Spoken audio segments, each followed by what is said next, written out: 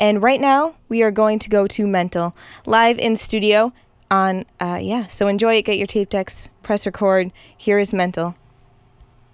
Yo, you know who this is? This is Mental from Boston, Mass. We're gonna do a special song right now. This is the Dump Truckers, take it away. The Protect Your Neck Podcast, UFC 292 Breakdown, picks, plays, and whatever else comes our way. Let's go to work. Hot air hangs like a dead man from a white oak tree. People sitting on porches thinking how things used to be. Dark night. It's a dark night. Dark night. It's a dark night. Hey, what's going on, everybody? It's Dan Tom here, your host of the Protect Your Neck Podcast. If you listen on audio, you probably heard some little bit of a change up on the intro this week. A little bit of Yo Mental from Boston, Mass. Of course, we're going to be breaking down UFC 292 from Boston. Apologies for being late as per usual. Never want to be the late guy, but just got to be the late guy, I guess. Just the thing. And you're complaining. Shut up. Shut the fuck up. Dan Tom here. We're going to be breaking down UFC 292. Usually, for almost a decade now, we do recaps and then go into the show, and then I'm one of the few shows who actually recap the picks and plays at the end. Which, by the way, this couple weeks off. Oh my god! I actually got back to listening to breakdown podcasts again. Holy shit! Is it annoying that not only do most podcasts don't do that, but you're just, especially if you have ADD like me, you're like, who the fuck are you talking about? Now, people who write do a better job because when you write, you're forced to not use these lazy crutches of he, she, her, who the fuck are we talking about if you've got ADD, right? Use the fucking name. And then you get lost on who they're even talking about. Oh, did they make a pick? You're having to hit the rewind a bunch of times just to hear what their pick is, because they'll make the pick, but then they'll drift off and keep talking about the fight. And I'm sure I've done this too, but that's why I recap at the end. That's why I recap the picks and plays at the very end. And despite keeping that same energy, people will still complain, oh, Dan, you're a real asshole coming back. I know, you guys wonder why I've been trying to come back. This is what you guys want, I guess. But yeah, despite that, people still complain, and then even when I come back to them patiently with a nice energy, we're still 0 for nothing. They never fucking show their face, come back, compliment, acknowledge, thanks, my bad, none of that shit. But we're actually going to be placating to those assholes. We're going to be going with a breakdown first, if time permits. Get your questions in the chat. Not that I deserve it, not that I asked for it, but it is monetized. So, those ones will get, the priorities, but there's no exclusivities or anything like that. I'll give love to all y'all who are piling in. Appreciate you. Hit that like button, or don't. I clearly don't really care that much. But I do care about those of you who do, and I do appreciate those of you who do. But yeah, time permitting, we'll get to those. Any questions about the AVC conference or any of that stuff? I put the feeler out there. No one really seemed to care or take me up on it as far as my colleagues go. So, kind of like I predicted. Oh, you're being negative. Am I, or am I just calling shit that happens and I'm pissed off because it just gets tiring? From this end too, by the way, not just listening to my ass, which I understand we get tired. But yeah, we're doing that. Let me get my fucking name tag on here in case you want to follow me on Twitter. I'm still gonna call it RT retweeting Twitter. Fuck X, fuck Elon, fuck this country's obsession with goddamn billionaires when there's actual real shit and real people that are going on with the soup du jour right now, of course, in Maui. Thankfully, I don't have much family there, but that really doesn't matter. We did have a scare with an uncle. Thank you guys who reached out. He's on the list of okay, but there's really no self-service, so no one's been able to speak to him yet. But yeah, there's plenty of people who are dealing with way worse shit over there, and there's way worse shit going on in life. So let's try to keep things fun as my curmudgeon-y ass can allow for. Of course, we have fun. We play our games. We're talking about mixed martial arts, and it is real life. It is real serious for the fighters, which we shouldn't lose sight of. But as for us, even for people like myself, the reminder is that life's more important. We shouldn't be taking this shit so seriously. That being said, the few of you who have reached out, the few, the proud, not the Marines, but you know who you are. I really appreciate you motherfuckers, man. Help motivate me get back. Of course, this is my 6-year anniversary with MMA Junkie. Even got a retweet on the outlet from that, which led to a lot of love. So I appreciate any time my outlet decides to retweet me. Again, I'm going to be using the words retweet, not repost. But yeah, we'll get to it. Let me just give love to the people who are here for whatever reason. We got Makoto Kayagoku in the house. Very happy you're back, Dan, even if it's just for today. I'm especially glad because it's Whaley Fight Week. Yeah, absolutely. We'll see if we get to the recaps. I've still been writing down my notes, plays, keeping track of everything. So I'm keeping that same energy. I'm not missing any of that. We're still being accounted for, still accounting for myself. All that usual shit, or as other people call complaining, which they still will, even though I'm going to skip that portion and give them what they want. For free, and recap it for free, which people who aren't for free do even do that, but okay. I'm not even trying to throw shade, man. Sorry, you guys gotta just, ignore me, and I gotta, plan to take my vacations. A lot of life stuff's been going on, I'm not gonna get into it. Just all craziness, health, medical, family, Hawaii, bunch of stuff, right? I get especially bitter, come, between busted my ass and just kind of burnt out right now, and getting the certifications for the judging, the refereeing, doing all these stuff that most of my media colleagues do, doing actual journalistic stuff where I can as well, and just seeing no one gives a shit.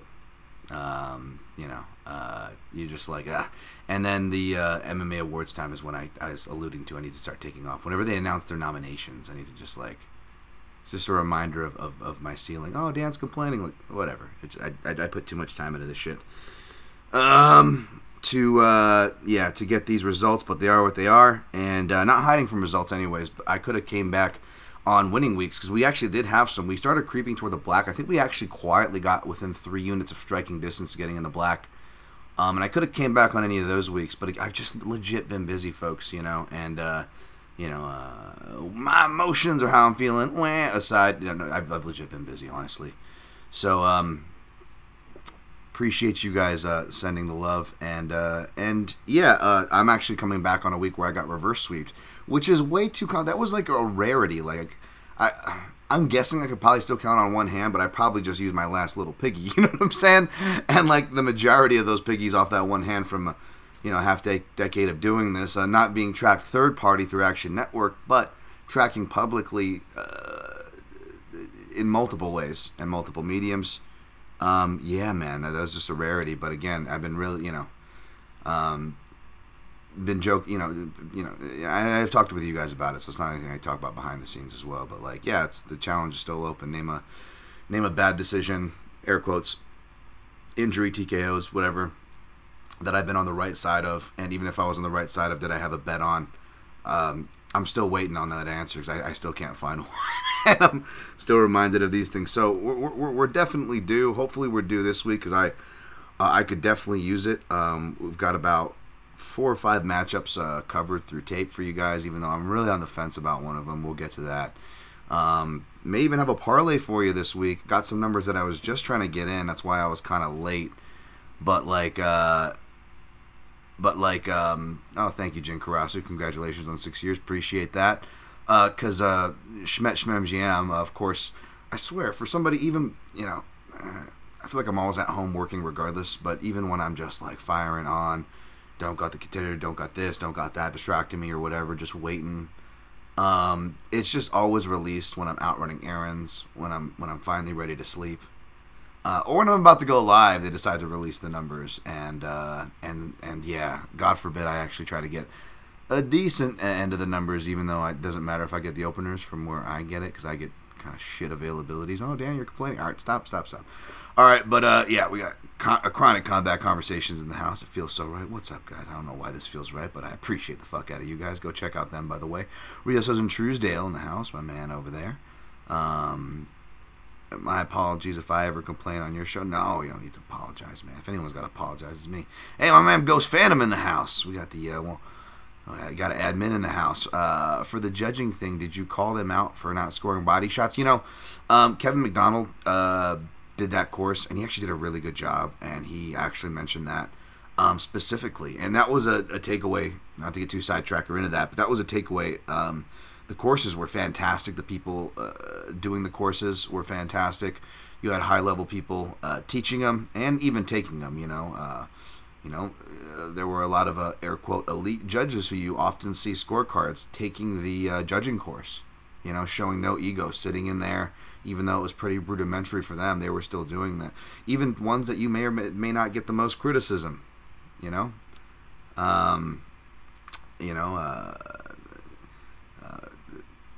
he or she might wear glasses, right? And that person was in there doing their due diligence, was very friendly, open to learning. So again, will it make them any better? Will it make in your eyes? Well, you get in there and learn it for yourself, and I think that you'll have a better say. But for what it's worth, man, like there is really good stuff being taught. It's just not that they're teaching like body work doesn't count. It's just at the end of the day, what is getting more information, I know someone was giving me crap like, you think you're the only person? Like, no, I don't think I'm the only person. I never say I'm the only person, but god damn it, when you're seeing all the discourse from educated minds, air quotes, media pundits, betters, cool people, randos, whatever, I'm still not seeing that a lot of the times. I'm just seeing people getting up in arms, you know what I'm saying? Or people like overly like defending, and none of them on either side are saying like, guys, what's the common thread of most of these decisions? Body work and leg work. And even when the person gets hurt to the body with the Cub and Hakeem fight, how many times do we see the person that's hurt to the body still get the decision? It's not right. We can, I can use my usual Andre Uhl, Jonathan Martinez in Texas with the Joe Solis, right? But that can also be written off. Well, that was Joe Solis. That was Houston, right?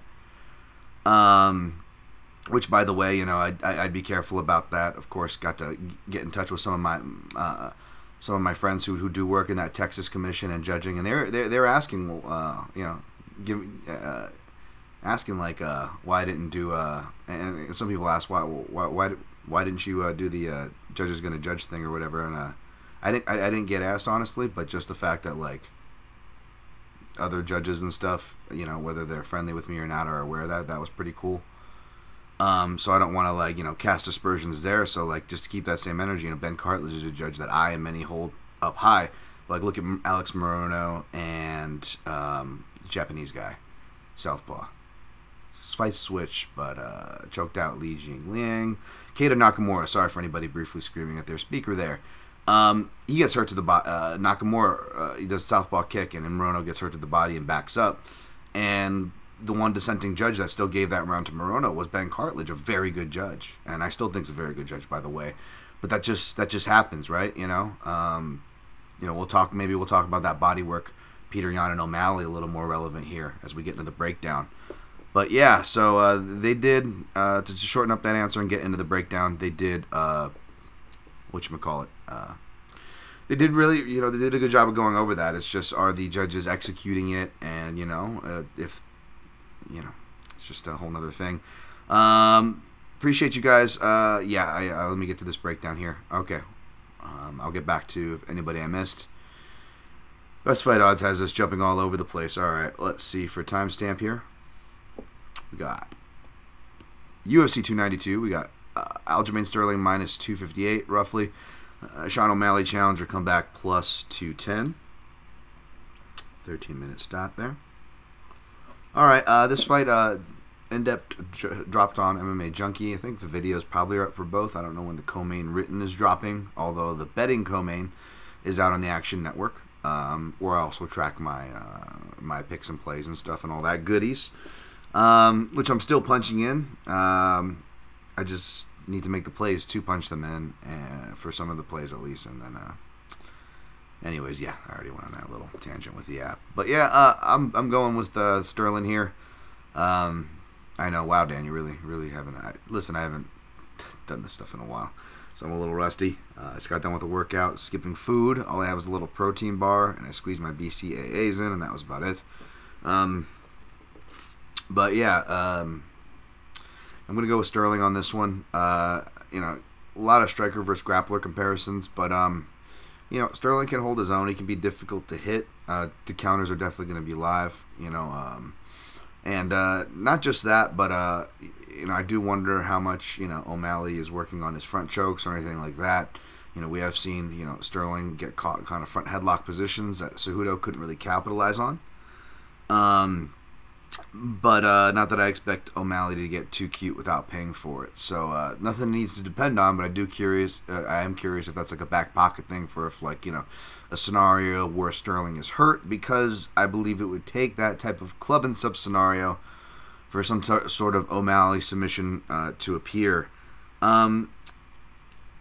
Knockout and strikes are his main pathway to victory, but not necessarily by knockout as far as the method goes, right?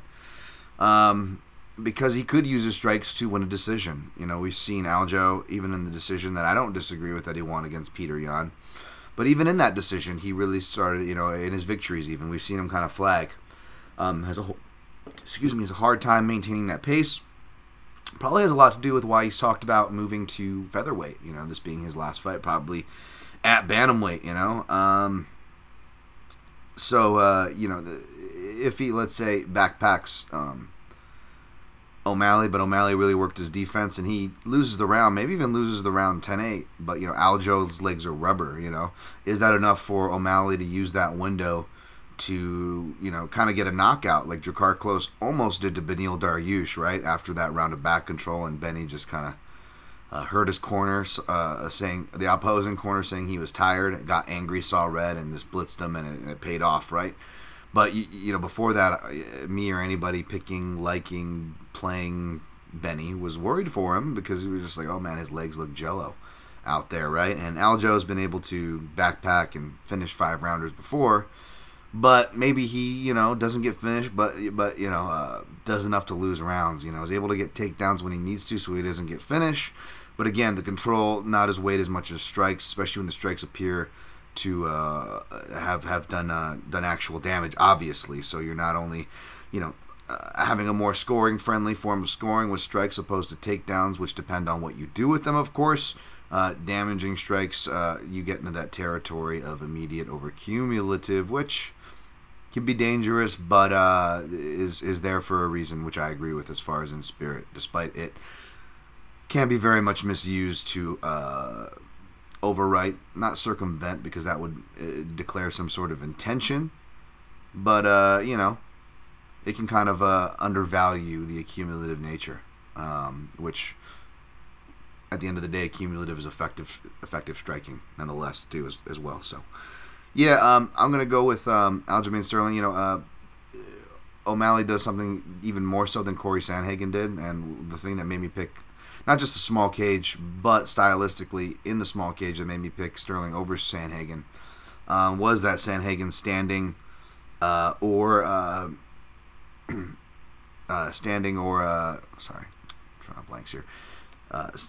standing against the fence in the open, in scrambles, getting back to his feet, different scenarios, multiple different scenarios. He tends to kind of give his back, and I'm a fan of the get-ups from the MMA Lab. You see guys like Brian Barberina, Scott Holtzman do it.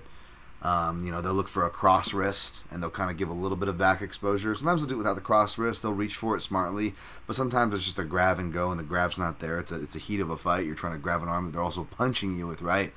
You got to get, kind of almost ass over tea kettle to that point, as far as just, getting up.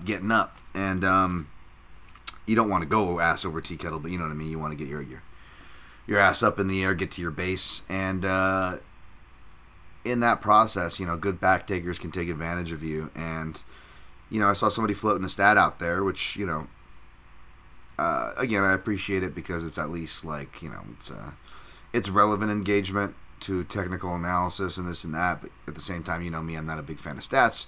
Part of the reason why is it's very misleading. Like Aljo, they listed just his last 7 fights, like the amount of takedowns completed, and it's like, I pointed out all the time, when you actually watch the tape, you will find some questionable takedowns, which I did, by the way.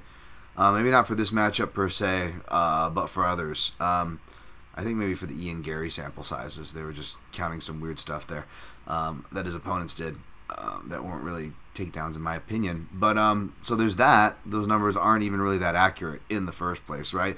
Sometimes it's not even like interpretation arguments. Sometimes they will outright flip the control time. See Makwana Murakami and Jason Knight, which they've had how many fucking years to adjust at this point? But it's on the stats thing that everybody prances out there like the fucking Bible. But yeah, and then secondly, and we'll get to this, with Neil Magny, right? Because the same applies for him. And you're like, wait, how is this guy? He's not winning titles, Neil is, even though he's the most winning welterweight. How is this guy, even though he's been losing lately and he's looking, definitely hitting toward the advanced parts of his career, and slash is already there, right? But like, he's still winning a lot of his fights. How's he doing that? How's he winning all these fights, without completing these takedowns? Because some guys, even though they're complete different styles, Aljamain and Magny, it predicates on just them knowing how to navigate the clinch super well. They just have to be there, right? They don't even have to get there from the most advantageous positions. They can actually work from negative positions into the clinch / into positive positions from the clinch. And if you look at the Sterling and Sandhagen, he didn't even get Sandhagen down. He took his back standing. Again, because there was just a little bit of that back exposure. And going back to watch Sean O'Malley's early fights from his, amateur days, which don't really count, to more relevant days from Contender Series on, especially from, John Crouch MMA Lab when he moved from Montana to Arizona on, that's pretty hardwired. Could they? I'm sure they drilled it. Yeah, sure. Maybe more underhook, butterfly, back to the cage like a cheese grater, right? At style get-ups to protect your back from a back taker like Sterling. But, Sterling finds it in weird positions, even off of kicks, right? That's another thing is like, O'Malley's going to have counters, and I think front kicks and knees may do him well, but the latter, knees, and all the other types of power kicks, especially low kicks, could get him in a lot of trouble. Sterling shins are, mush, and like I was wondering about that because I was like, man, I had like an indentation on my shin, and it felt like kind of like mushy. I was like, is this what Sterling's talking about? And I went to check it when I wasn't kicking, and it wasn't there, and I guess maybe that's normal because I just haven't, been doing heavy bag work in a while, and I know I look like a fucking nerd, but got a good left kick on me, and I'm just like, man, can you imagine what an actual fighter's shin is going through? But that being said, how durable is O'Malley, right? Back to my thing about 135ers. Now O'Malley's still on the right side of 20, but even then, he's already showing the signs of the the Andre Uls, Montel Jackson, perhaps, if not, coming up soon, right? These guys that are long and lanky and they cut the weight, these are the ones that suffer the weird injuries, right? From 155 Corey Hill all the way down, right? I know we've got two shin snappers at middleweight, one of which fighting on this card. But I'm saying generally, I'm not talking about shin snappers. I'm talking about just general injuries to cardio depletions, to just diminishing returns in general. And O'Malley is absolutely on that list. He's been on that list, right? He's, as far as his potential for injury. So yeah, how much does he shelve those kicks? Because those kicks, like we saw, even body kicks to leg kicks, like Peter Yan found out, like those can lead to just instant back takes as well. So even if they are drilling, against the fence, get-ups to kind of rewire, in those heat of the moment transitions, that's very hard to rewire. And that's where Aljamain Sterling makes his money and takes those backs. So I'm going to go with Sterling by submission. Again, kind of like I alluded to the, as far as devil's advocate thinking, to potential pathways to O'Malley besides the obvious of an early knockout. O'Malley, his gas tank isn't, the greatest either, but he looks to recover. And Sterling's will worry me. In fact, I think that even if Sterling can win, I think he can win a decision, and if this goes late, I think he can still finish late and dog out a finish late, depending on how O'Malley's looking, right? Depending on how much attritional damage Sterling was able to get done early. But in my opinion, if this goes into round 3, something's wrong for Sterling. I think Sterling should be able to finish this in round 1 or round 2. So I played Sterling by sub, because that's just what he goes for the most. Plus 175 is a solid number. I think I got it for plus 180 in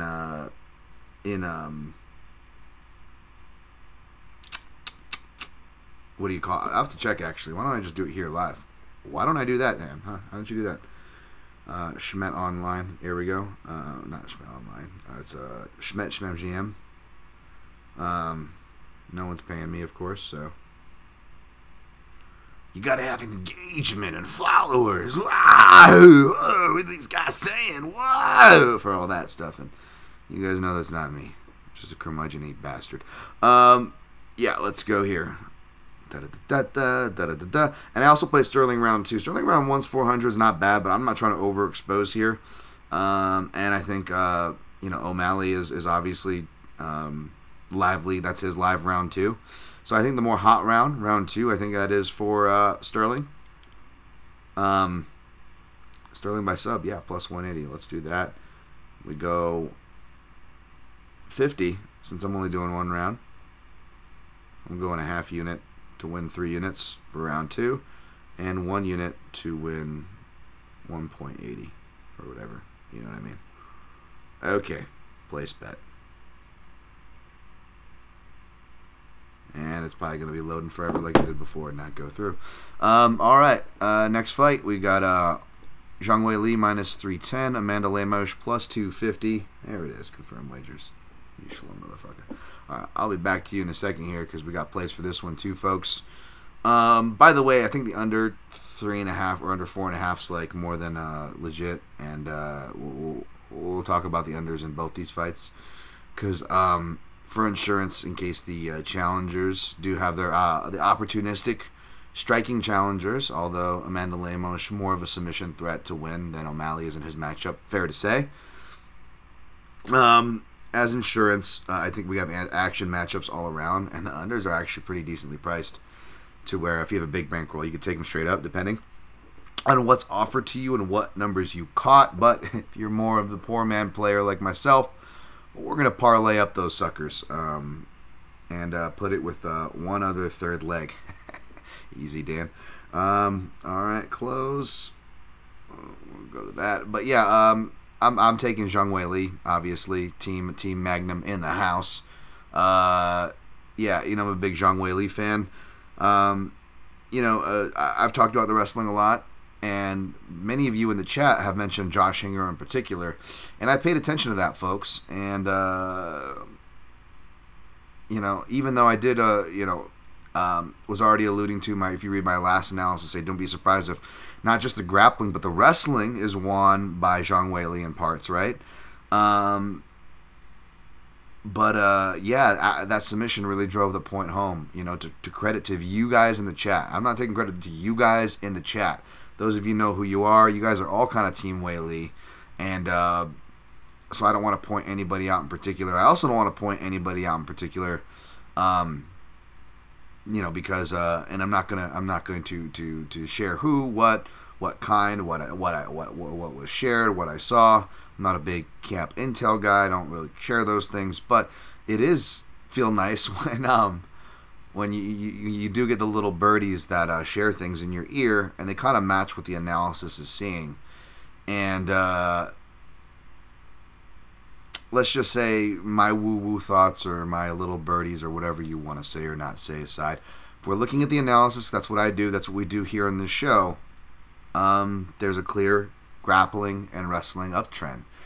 It's more just her aggression, right, which can get her in trouble on the feet, and maybe not so much like an Andrea Lee or early Andrea Lee per se, where they grapple themselves out of position just as fast as they grapple themselves into position. That's not Zhang Wei Li's thing, but it's just more sharpening those submission things, and those instincts have always been there, which is why something that makes me go for the submission as well. Props. I'm sure if we got another guy who's good at grabbing submission props out there, my guy Liam, the last time I was last guest for a pay-per-view show I did, because I missed the last one, I think, 291, 290. Shout out to my guy Liam. Liam picks fights out there. But yeah, I look for that instinct, and anytime she's in scrambles, even when it's cost her sometimes, she is going for that back, except she's gotten better and better to the point where even if she doesn't lose that perfect position, she parlays it into that rear crucifix to that one arm variation. I know she still ended up using the 2 arm to finish, but it was set up for the one arm finish almost style, right? I mean, definitely. She already had crazy back take ability, right? And now that she's actually having technical refinements put to that insane kind of mutant-like athleticism, right? I mean that in the most respectful way possible. I just feel like the submission is live. Lemos can be caught by opportunistic submissions. She is a bit better at scrambling. We saw that in the Marina Rodriguez fight. I know she shows a really good whizzer and better wrestling in the Michelle Waterson fight, and then does that quick turn too, which is kind of like a classic thing, you know. Another classic. It's from. It reminds me of the classic one from the actual like over under where you have the underhook, and then you sweep the lead foot if it's on the underhook side, right? Like you want to do like a kind of like a judo throw. Like, sorry, I don't have the proper term. Fedor would use these, not even for the throw, but Fedor would use them just to kind of break the clinch and then strike off the break, right? He would use the underhook and then hip in on the same high side as he almost whizzer kicked, or he would do it with the whizzer as well if he had the actual whizzer and use that momentum. Sometimes you do that with a whizzer or underhook, and then their head comes down from the hip bump / kind of inside the thigh kick out, right? Their hip comes down, and then you use that to either snap down on a front headlock or go for a front choke altogether. I want to say Suarez used one of those variations in one of her last 2 wins. And Lemos did her variation of it against Waterson, which was nice. But, you know, again, in that round 2, I believe, she shows some good grappling in that Rodriguez fight. And I don't know if her cardio was improved because she actually gets a 3rd round TKO, which is not like her. She has not gone 5 rounds, even though she's been scheduled for it, I believe, twice now, right? Rodriguez and Andrade wins one, loses the other, both under the mark. Looks better in the 3rd round TKO, which she gets again. But that wasn't a very torrid pace. Again, to her credit, because she is such a good counter striker, even one of the more air quote noted strikers of 115 strawweight, Marina Rodriguez, was weary to engage. Right. So for that reason, I think that we could have a slower round 1. Depends how we've seen Zhang Weili. She's been very aggressive. And kind of back to that aggression in her last 2 fights, but we've seen her kind of outfight a little bit before and look to counter. For example, the Rose rematch, we saw a little bit of more of that. And also in the Rose rematch, we saw a lot of her wrestling in that, right? That's where we really start to see her wrestling start taking an uptick. That Bangtao Muay Thai Hickman Brothers influence, you arguably start seeing it come to fruition about that fight, right? So maybe we see that. So for that reason, not only am I big on submission, maybe I go and add more, to be honest. Plus 400. You still get a plus 390 at some houses, probably a higher if you're not at the houses that I'm at. Just what I'm seeing. But I also think round 2 is going to be the hot round, and I played round 2 at.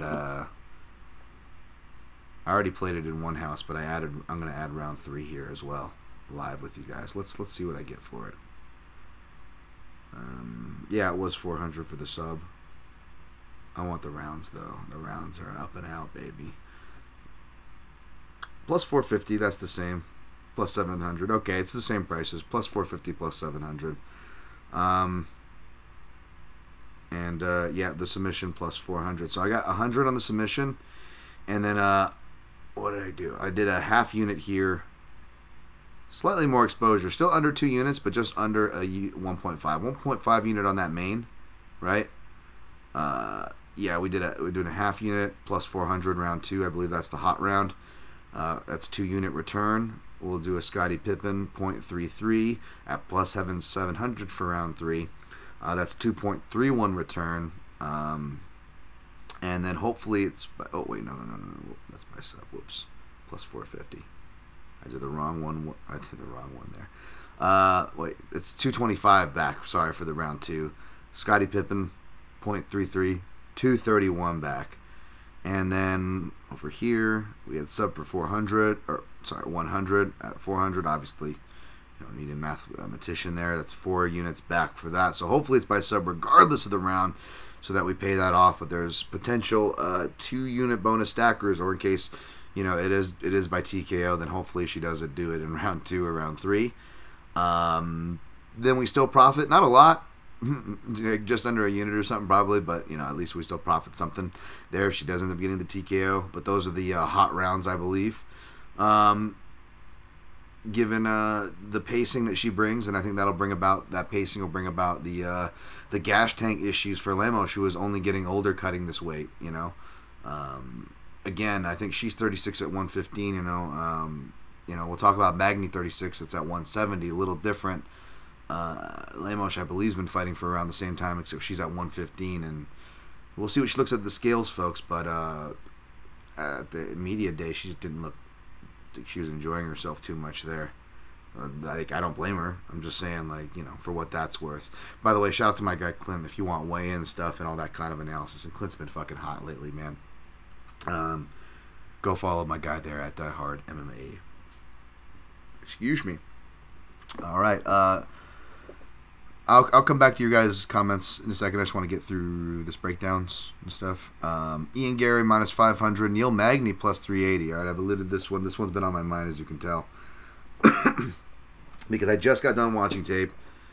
And I'm on the fence, man. Speaking of my guy Clint, I am part of me wants to trust my balls, right?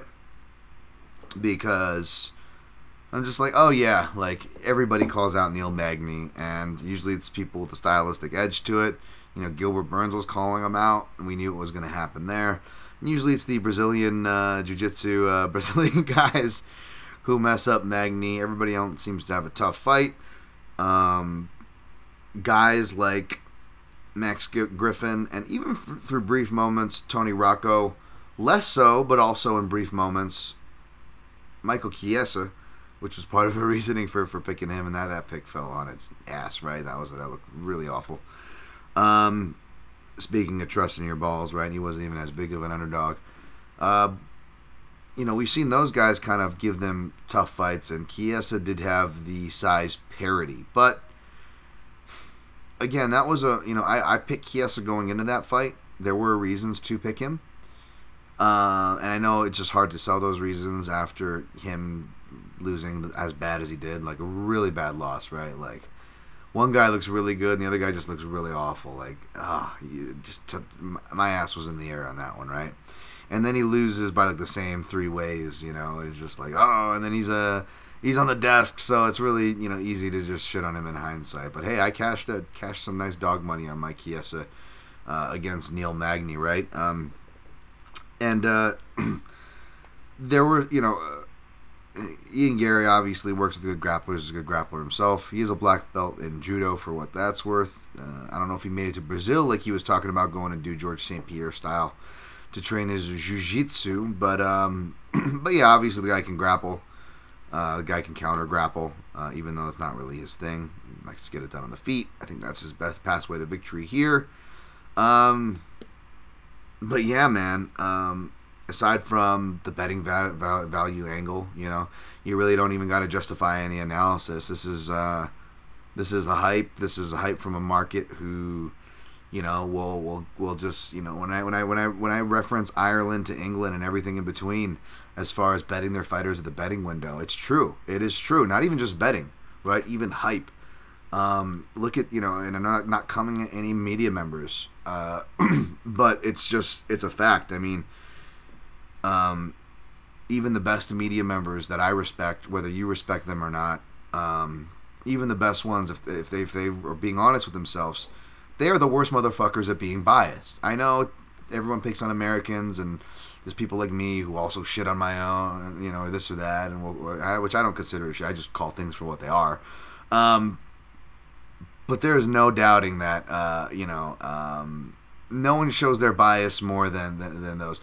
Although Canada does a unique thing that I'll call you Canadians out for, because I love you Canadians, but you guys know you do this, is and it just becomes really apparent when it's some dude from Jamaica or some guy from Brazil migrating. All the Canadian people will be like, oh yeah, we got a Canadian fighter, oh good Canadian boy, eh? I know you guys have been fucking hurting. Your MMA scene's been hurting, and it's coming back, and I'm wishing you guys the best. You guys fucking deserve it. Love y'all, Canada. You guys also know you guys are fucking terrible. You guys are the very few people can beat Britain, UK, and America when it comes to colonial activities. But where Canada comes in first is just claiming anybody who even flirts with citizenship. You could go on a vacation, but I'm thinking of moving you. Well, you're an honorary Canadian now. We're claiming you. Come here, Max Holloway. Like, am I right? I mean, are they? And I'm all love Canadians, but are they not the fucking worst of that?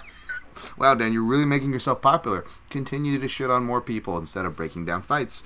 But it's true, and we saw that with George Hardwick, right?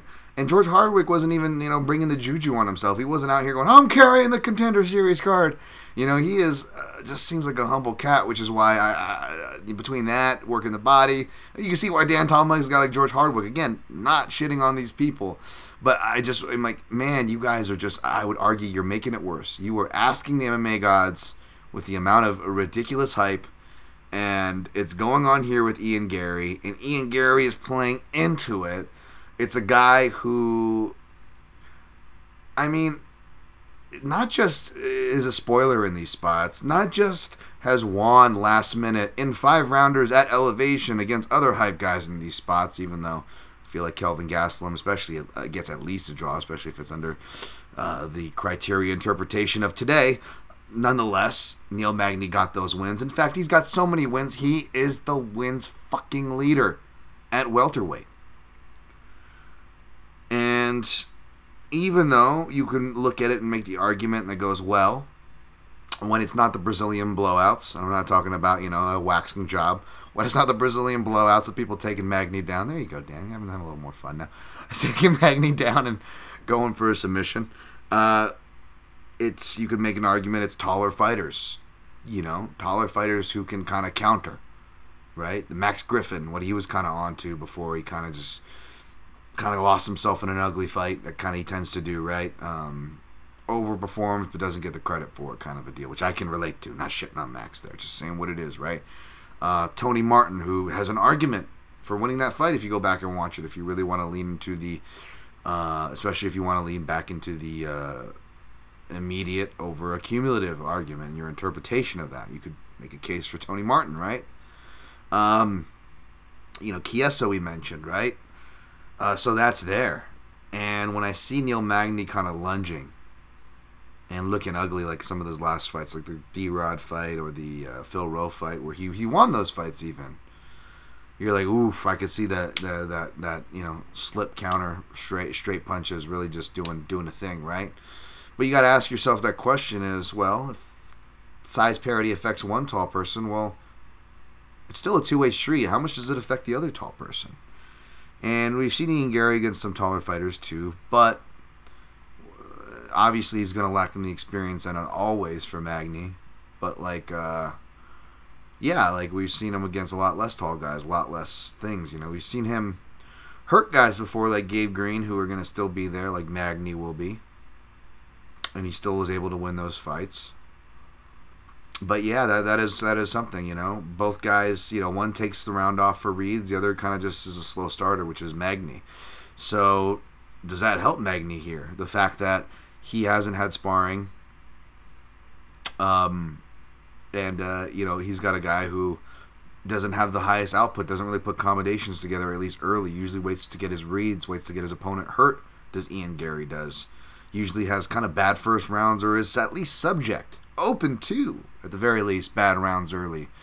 Does that allow Neil Magny to get his sea legs under him? Because Neil Magny hasn't really had to spar to prepare, whereas Ian Gary has. That being said, Ian Gary's been sparring Chris Curtis, who is, closer to my height than, at 5'9", than a 6'3" Neil Magny. Complete opposite matchup.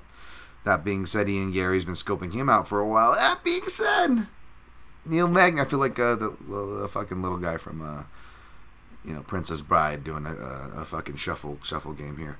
With that being said, Neil Magny, he's not one to talk like this. And I know it's just interviews and you can take him with a grain of salt. But he's been waiting to put a spanking on him like it was his own kid, apparently. Child abusing Neil Magny. I wasn't expecting to say that. Just kidding. I'm not trying to play into that to that angle and be salacious here. But, you know what I mean? He's had this guy on his radar. And Neil Magny is one for short notice fights. He's proven that in the past. He says so himself. He's like, I love opportunities like this. And he said, in fact, he was already headed here. He was looking at the roster because whenever he goes to corner, he looks at what fights to jump in. It was more than just your typical bullshit. It was too, almost like it's too. Whether you agree with it or not, it's like this is too good too well thought to be a lie. kind of a deal. And, trains at elevations, kind of guy that's always training. Again, he's 36, but he's only just entered his 13th year of fighting, He's had a lot of fights in those 13 years. That's the argument there. I have been one myself to say he looks like he's kind of coming to his end. Like, we're really seeing Neil kind of fall apart here, which is what worries me. But he's also an ebb and flow guy where, like, he's not even at his best back in his prime during his winning streaks. If you really go through it with a fine-tooth comb, like, he looks better in some fights than he does others. Some fights he looks much more fluid on the feet, really in tune, sticking behind the jab. Other fights, like, he forgets about the jab. He's just, like, kind of flailing around. And again, like I pointed to, even recent fights where he still won, and he was older doing that, but, like, it's at the same time, it's like, man, I could see Ian Gary, maybe not Ponzinibbio him, but if Ian Gary can come out and put the gas on him early, and really was preparing for Neil Magny and had some notes that were really good that he could dust off, maybe he does get him out of there in that first round. But if he doesn't, if it's not an opportunistic finish, you're in there with a guy like with Neil Magny who's going to match the reach, match your leg kicks, and I think that the harder kicker is Ian Gary.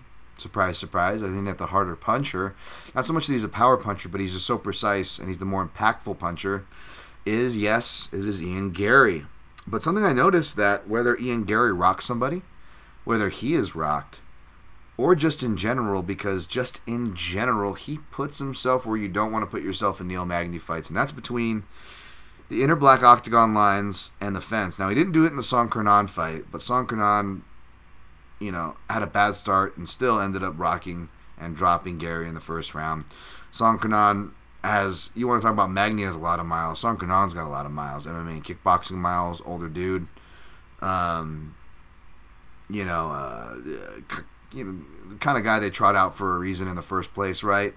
That fight, Ian Gary was pressuring more, but generally, he will either decide himself and or it is not hard to put him to the cage. It is also not hard to clinch him because I'm guessing because of his judo black belt, he is so comfortable in the clinches that he is just like, oh yeah, it's all good, and he'll do the thing that like Frank Camacho, Beneil Dariush. I use this example because Frank Camacho, I believe, is got some, he's a Brazilian Jiu-Jitsu black belt, but I believe he's got some judo to him as well. Maybe a judo black belt, definitely judo chops. And a lot of those judo guys, they'll do the not the turtle where they're like on their hands and knees, but they'll do the standing kind of tripod, right? Where their feet is planted and they're just bent in half of the ground, and their hands are almost down on the mat, right? And they're maybe touching so they don't get kneed in the face. Somebody like gets over and starts they shuck them to the side and they get to that rear waist cinch, which by the way, I believe everybody but two of Ian Gary's opponents have gotten to that. Maybe even, all but two. Think about that for a second. Again, whether they, like I was setting up just briefly, whether they were, and it was always, whether they were rocked, like Gabe Green, he immediately gets to it right after he's rocked. Even gives him an opportunity to lock up some front chokes and a darce and this and that. Gary doesn't grab, not interested in it, lets Gabe Green up, and because of that, Gabe Green gets up. And in fact, one of them, I don't even know if it's Gabe Green or somebody else, they do the poor man's version of the getup, the exact getup that Neil Magny does. They used the single leg getup, except they didn't even have the single leg, the under the ass single leg. They didn't even have like 3 of the 4 parts needed for the getup, and they were still able to get up. Not just get up whilst hurt, but immediately get to the rear waist cinch where Neil Magny makes his money. Again, I believe all but 2 of Ian Gary's opponents in the UFC have gotten to that position. Now, Neil Magny is not Damian Maia. He is not game over there. But again, back to that Aljo thing where you can't just go look at stats. You can't just go look at takedowns completed, even if they are, air quotes, accurate stats that you, I, or the DCs of the world agree with, which they are not.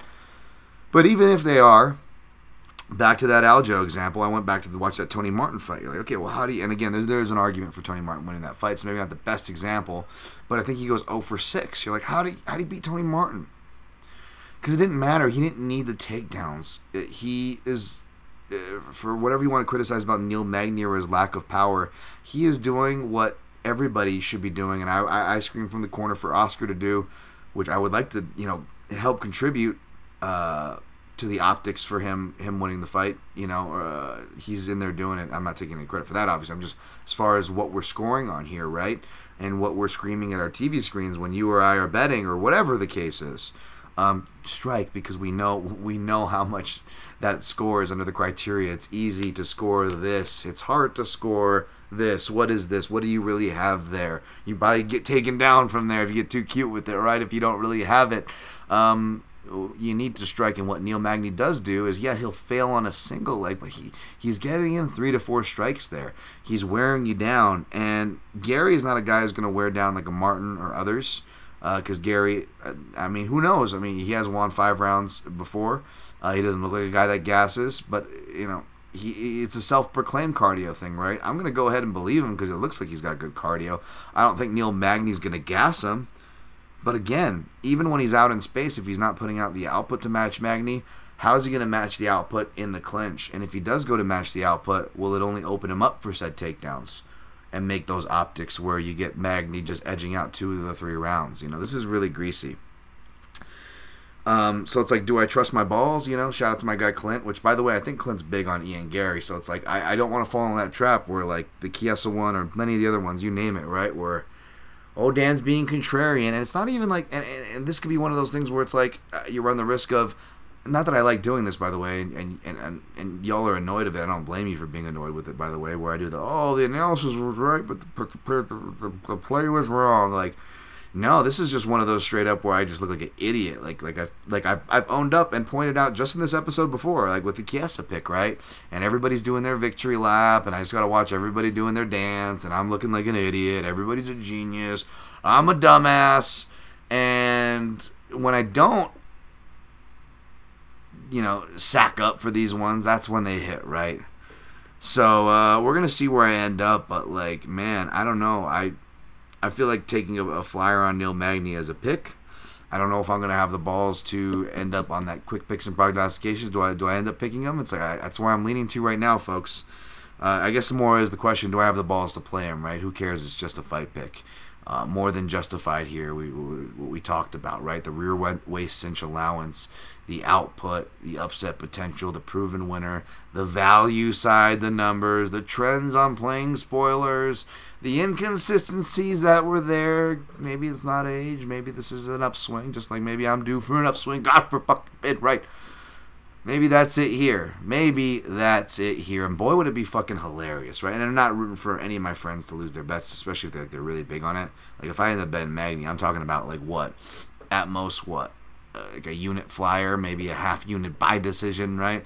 We'll see. If I don't have anything for the round robin, even if I were to pick Gary, I can't play him. And I'm not shitting at anybody who is playing him. In fact, shouts to the guys that I shouted out earlier. They actually have angles that they're playing him if you're interested on how to play the Gary side.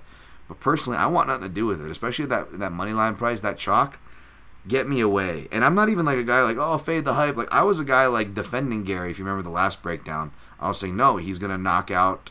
I didn't call that high kick, but I said I picked him. I said he's going to knock out D-Rod. And I said, don't get confused. I know we want to hate on this guy because of the Conor McGregor thing. I said don't fall into the trap. I know it sounds like I'm falling into that trap. No, I just think I'm just calling out the signs that are in the air, and it's fucking hilarious when the Nate Diaz's of the world or whoever come and fuck up the plans. I'm sorry, but I love that shit. I'm not saying it's going to happen here. I can't hide my biases to root for these, but I don't think that I'm falling into that trapping regardless of what I pick or what I play. I think there's good reasons for it. Regardless of what you pick here, I warn you about the chalk with Ian Gary. And again, even if I pick Gary, nobody should be giving me shit if they see a play and or round robin leg play on Magny by decision just because of the freaking odds, right? Just because of the odds. If anything, and if you're somebody who is on Gary, don't like what I'm saying, heavily exposed on Gary, well, instead of getting mad, why don't you look at that Magny by decision line and realize that you probably only need to sprinkle a little bit of your bankroll to hedge yourself out there, especially if you got him in a bunch of parlays and stuff, right? So that's food for thought there. Leaning Magny. Next fight, Marlon Chito Vera, minus 198. Pedro Munoz. I just listened to Michael Bisping calling a Pedro Munoz fight. He does not say it like that. This is in my head. It's just Pedro Munoz. I just picture him saying it that way. Rewatching Warrior, by the way, coming up to the Michael Bisping scene soon. Coming up, because I want to rewatch before I watch season 3. Love that show, by the way. It's fucking awesome. Chinese, baby. Chinese history. All right, but yeah, there's no Chinese history here. This is a fight between a Brazilian guy versus an Ecuadorian guy. So this is dangerous. Like, part of me wanted to put Marlon Vera in the parlay that I was speaking of earlier, but because it's like, I don't want to get cheeky picking Vera here, but it's like, oh, what? The under is priced that high? Oh, it feels like Vera, the way they're trending, Vera could get the finish here. But then you remember Vera's kind of not just bad performance, but it's just stuff that he's always been prone to. I had to remember, at least, that as I forgot that Munoz had that performance against Chris Gutierrez, which, say what you will, you still have that suspect where Munoz at best has a good round 1 and let's go with the fight almost. We'll kind of let people back into the fight. It feels like it's good movers that have always kind of troubled Pedro Munoz. Otherwise, it's guys who can, that are really technical, well-rounded, but even they have to get into the technical, dogged affairs, whether it's like Jimmy Rivera with the split decision, or Jose Aldo with the masterclass, but still kind of a dogfight, right? I mean, he really had to keep his output up, and like Aldo was glad it was a clear as shit victory, but he was taking breaths like, thank God that one's over, because he knew he had to max out his energy in a 3-rounder. If it was 5 rounds, it would have been a much more trickier management. Especially if Pedro Munoz decided to actually turn it up. And part of me wonders, I went back to watch the O'Malley fight, Munoz's last fight, and I'm like, well, he's not going to have to worry about Vera doing fancy footwork, because Vera's gotten better, but he's not a fancy mover. He's still a guy who kind of will plod and prod and wait for the heavy counters and moments, right? Even at his best. And now he's only got 3 rounds to work. It's not a 5-round fight. That's a little more trickier, right? Like, ooh, now he's back down to, like, Marlon Vera was kind of hitting his hot girl summer with those 5-round affairs. He was able to shine, right? It got shut down by Sandhagen. Okay, well, Sandhagen, that's not so much of a fluke. We've seen he's actually made legitimate improvements in his wrestling. I'm glad I stayed away from that fight. Hey, maybe Vera's some good luck for me, because that was my last good card this year, was San Antonio. My best card last year was San Diego, where Vera was on the winning side of that one. He headlined that card. He's not headlining this card, so maybe that's the trick. It's got to be Vera headline cards where I hit my biggest cards, but maybe that's still good juju either way. But either way, maybe I do over the counter if I'm looking for a parlay, at the book that I go to. So I'll probably go this weekend. I'm glad I didn't go last weekend, by the way, reverse sweep. I've seemed to have known when to stay away from the book on those weekends, at least. So it's just my online ducats that I'm giving away, and haven't had to do any kind of what do you call it, deposits or anything. So we're still on the same poi plant here. A little Hawaii reference, but yeah, man, this one, I don't know, man. I'm getting weird vibes from this one. It's like maybe Pedro Munoz is finally. Maybe he has a late resurgence, but then again, he's 36. And again, I know I'm defending 36-year-olds so far this card. But I will say the statistics for the bantamweights at 36 a little bit different, right? Just like I was being a little more negative on the 36 prospects of Amanda Lemos. Maybe Lemos is 35. I have it right in front of me. Why bother looking, Dan? Because you're about to move on. You don't want to ruin your momentum, Dan. So I'm going to go and pick Marlon Vera still, by decision, but this is not one where I'd feel comfortable with the chalk on it. I'm not trying to make anybody feel bad for their plays here, or make you feel nervous. I might end up on the same boat with you, in fact, right? I'm just saying, I don't feel great about it. Don't feel great about it. I'm trying to keep this in somewhat order, which means I have to scroll. Mario Bautista, minus 218, facing Damon Blackshear, plus 180. Pretty close lines considering. Makes me tempted to actually play Bautista in the spot, even though some people I respect are taking some flyers on the Blackshear by sub, which I don't hate. It's like, can he channel his inner Chaz Skelly or Chris Lieben, right? I don't know if they did 7-day turnarounds, but I believe both those gentlemen did 2-week turnarounds, and I believe at least the second fight they won by submission, right? Lieben triangle to Akiyama, is that right? And then, was that it? And then, or does he turn around after that and fight Aaron Simpson and win by TKO? Who knows? But maybe that's out. But yeah, maybe he can still channel it and still get the win there. But I got to pick Bautista. I'm going to go look, maybe wait for quick picks in case I see something that I have that Leonardo DiCaprio Once Upon a Time in Hollywood moment where I see something on tape. Well, I can't not pick that. But I just yeah, it's tough. That's tough. I feel like Bautista with his wrestling. Being Aljamain Sterling for Sean O'Malley, he's going to be sharp, and we'll be able to dictate. But we'll see. Bouncing around here. Fucking stupid site. Brad Tavares minus 265, Chris Weidman plus 215. It's hard to even analyze this one, right? Because there's the obvious elephant in the room. Weidman, the shin snap. He was already on some crazy kind of degrading streak, although I still failed to fade him when I picked Mario Akhmedov. I was brutally reminded of that. And then on the other side, as much as I love Tavares, I'm speaking objectively. The guy's been fighting for a while, and even though he's never gotten the flowers he deserves, pissed me off. The man's been making a whole damn career at middleweight. Just making a whole career. He had 4 fights, and then was set to get fed to the wolves and just go straight into the UFC. Fighting the Yoel Romeros, Israel Adesanya's, Robert Whitaker's. He's just fought literally fucking everybody. Never had a stint where he was cut, close to getting cut. Say what you will. What he has done, it's incredibly hard, and it deserves the utmost respect. Respect that he does not get. Those are all facts, regardless of how you feel on him. Put some fucking respect on his name, please. Which I'm sure he's probably not getting that much respect. But the betting lines would tell you different, Dan Tom, because he is a big favorite here, minus 265. What did he open as? Did he open this big? Open to 270. So, yeah, everyone's just afraid to touch this one. So maybe he's not getting a lot of respect because everyone's like, yeah, I don't know about Brad Tavares. Well, I parlayed Brad Tavares because it's going to be biased, and I needed a leg. Yeah. Wow. Not going to make any mess of jokes here. I needed a leg, and this fight looked right for the taking. God damn it! Sorry. I'm sorry. Hopefully not at the expense of a leg. But yeah, I'm going to take Brad Tavares. I parlayed him to him with my great English here. Unexpected error have occurred. Fuck you guys. Sorry. I just hate everything. Waiting for Schmet Online to fucking do its thing. Come on, you fuckos. This window. Yeah, you're gibberish. Fucking worst text formatting ever. Yeah, under 3.5 minus 155. I think that's a good deal. Again, if it gets past round 2 for Sterling O'Malley, that something went wrong there. So, you could actually play that straight up if you want to, but I'm already have 1.5 unit exposure to Sterling. Do I really want to put the 1.5/1.55 to just potentially make back a unit?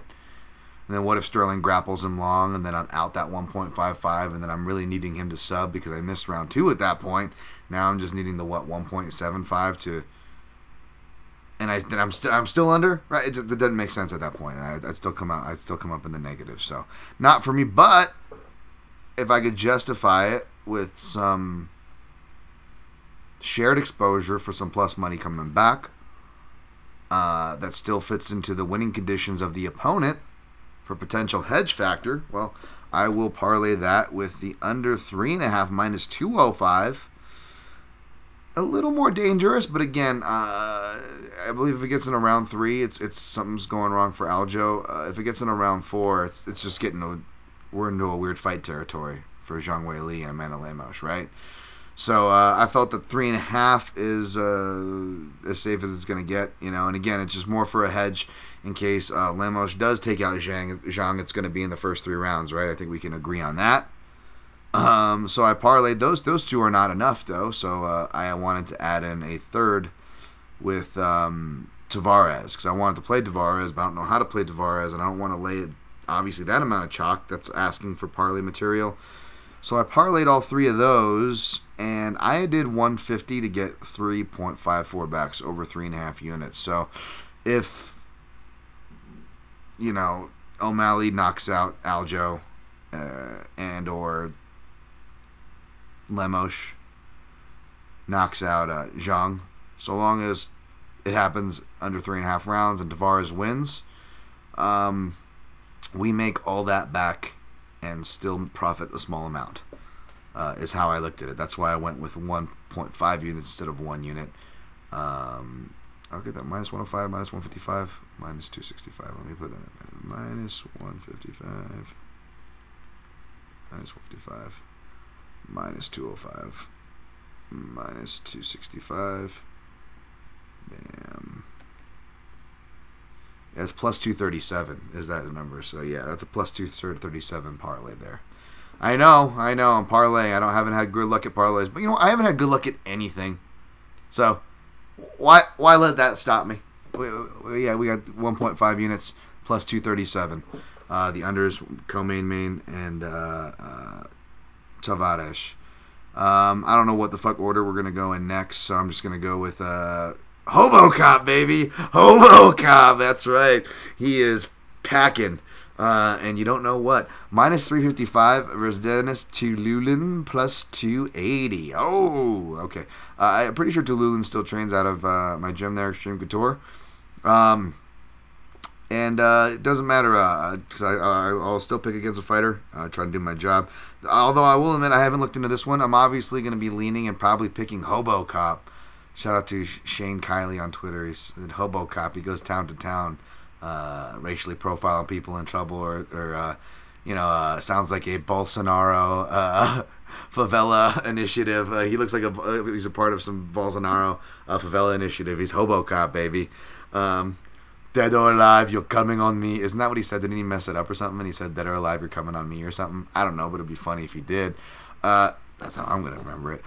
Jesus, damn, what the hell's wrong with you? But the fact is, I've not, as much as I have so much glee, clearly, you might want to look into that, talking about Hobo Cop here, he has been terrible for me for betting, right? Because you get that fight where he, again, it's a close decision. It can go either way, but of course we know what that means, especially if I had money on it. I lose that decision to Armin Petrosyan. And it takes a guy like Petrosyan, who was already getting overhyped, and half the people that bet on him thought he was like the kickboxing Petrosyan, which he wasn't the same guy.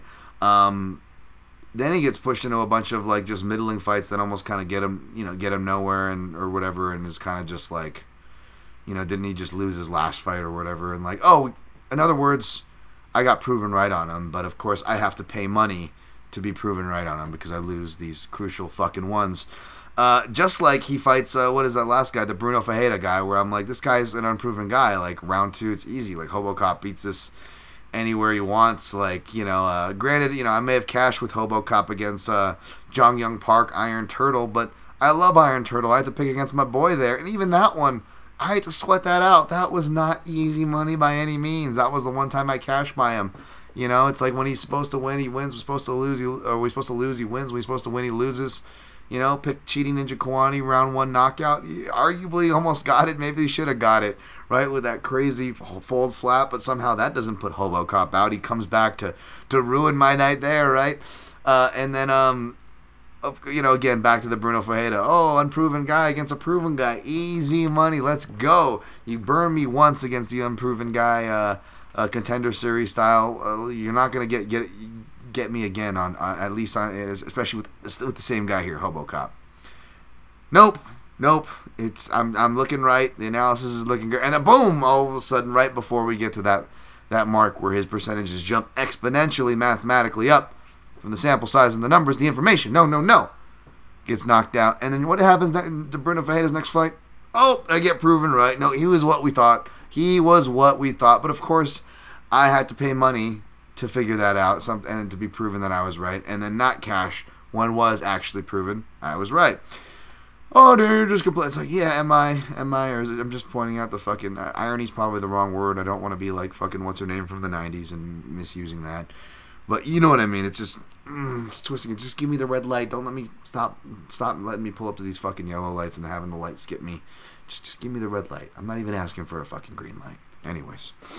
So yeah, I clearly have PTSD when it comes to betting Hobo Cop. Austin Hubbard minus 180. Kurt Holobaugh plus 150. Guys, by the way, hit the like button, share. Appreciate you guys. All that stuff. Probably should share this myself on the old Twitch feed. And now it's going there. Alright, we'll share that.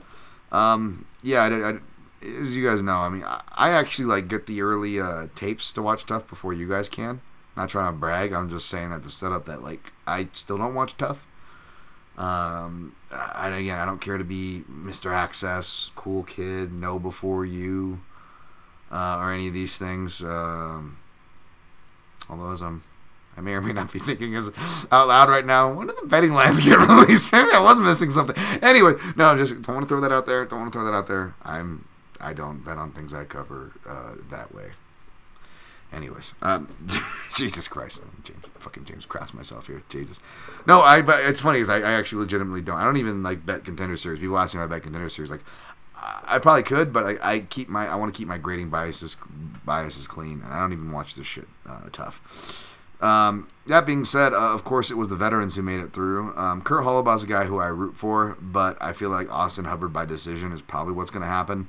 I didn't look into this fight. I probably won't look into this fight. And regardless if I look into it or not, regardless if I play it or not, you guys know my luck with prelims. So take that for what it is. Dan, isn't Tavares in the prelim? Shut up. Maybe I should make a play before that so that my hedge parlay doesn't get fucked with. Because, again, whether it's prelims or just my first play of the night, like I'll wait till the main card and then that first play will still fucking go down. And I'll just be like, fantastic. Fan-fucking-tastic. Alright. Next. We got, where the fuck is that line still up? Shouts to you guys in the chat, by the way. I'm going to be getting to you guys shortly. Andrew Petrovsky, minus 238. GM3, plus 195. Oh, my God. It's taking me like, it's like, must not FAP GIF. Like, it's me, must not bet GM3. Koopa Troop, my guy. Love me some GM3, so I'm going to be biased. And Petrovsky, not the sharpest tool in the shed, but appears to be sharpening his tools. It's proved that he can recover despite looking like he's always on the verge of gassing. So it's like, it's not even like, whether I pick Mearshart or not, you play Mearshart round 3. No, you just kick for coverage and you play his money line. Because honestly, it's not even sub or round 3, which is the usual angles if you were to like GM3. Like, I think his best angle is maybe like the Bruno Silva fight without the finish. Like, he just outboxes and edges out Petrovsky, even like he did Anders, even though he technically lost that fight. He won that fight. It's like that. It's like, I think it's like Eric Anders GM3. That's what this fight looks like. So, we'll see. Part of me, again, if that's my analysis, and I'm going to go revisit some, just to see just how bad my guy GM3 looked. No offense to GM3, just got to be honest, right? How bad it looked. But maybe that was just those fights, right? Maybe it's like a Neil Magny thing. You don't know what these guys are going through. Neil Magny said he was going through some shit, right? And he fights kind of inconsistently anyway, so whether he was or wasn't, there are reasons why he maybe didn't look good, win or lose, that I want to be respectful to. Like, I'm doing fucking terrible. I'm going through a lot of shit from all angles. Like, yeah, I can obviously relate to that angle, but I'm obviously not fighting in a fucking cage, so there is that, right? That being said, so I don't want to condemn anybody, but maybe it's the sadness head. Shout out to Phil McKenzie from Hebney Hands for that term.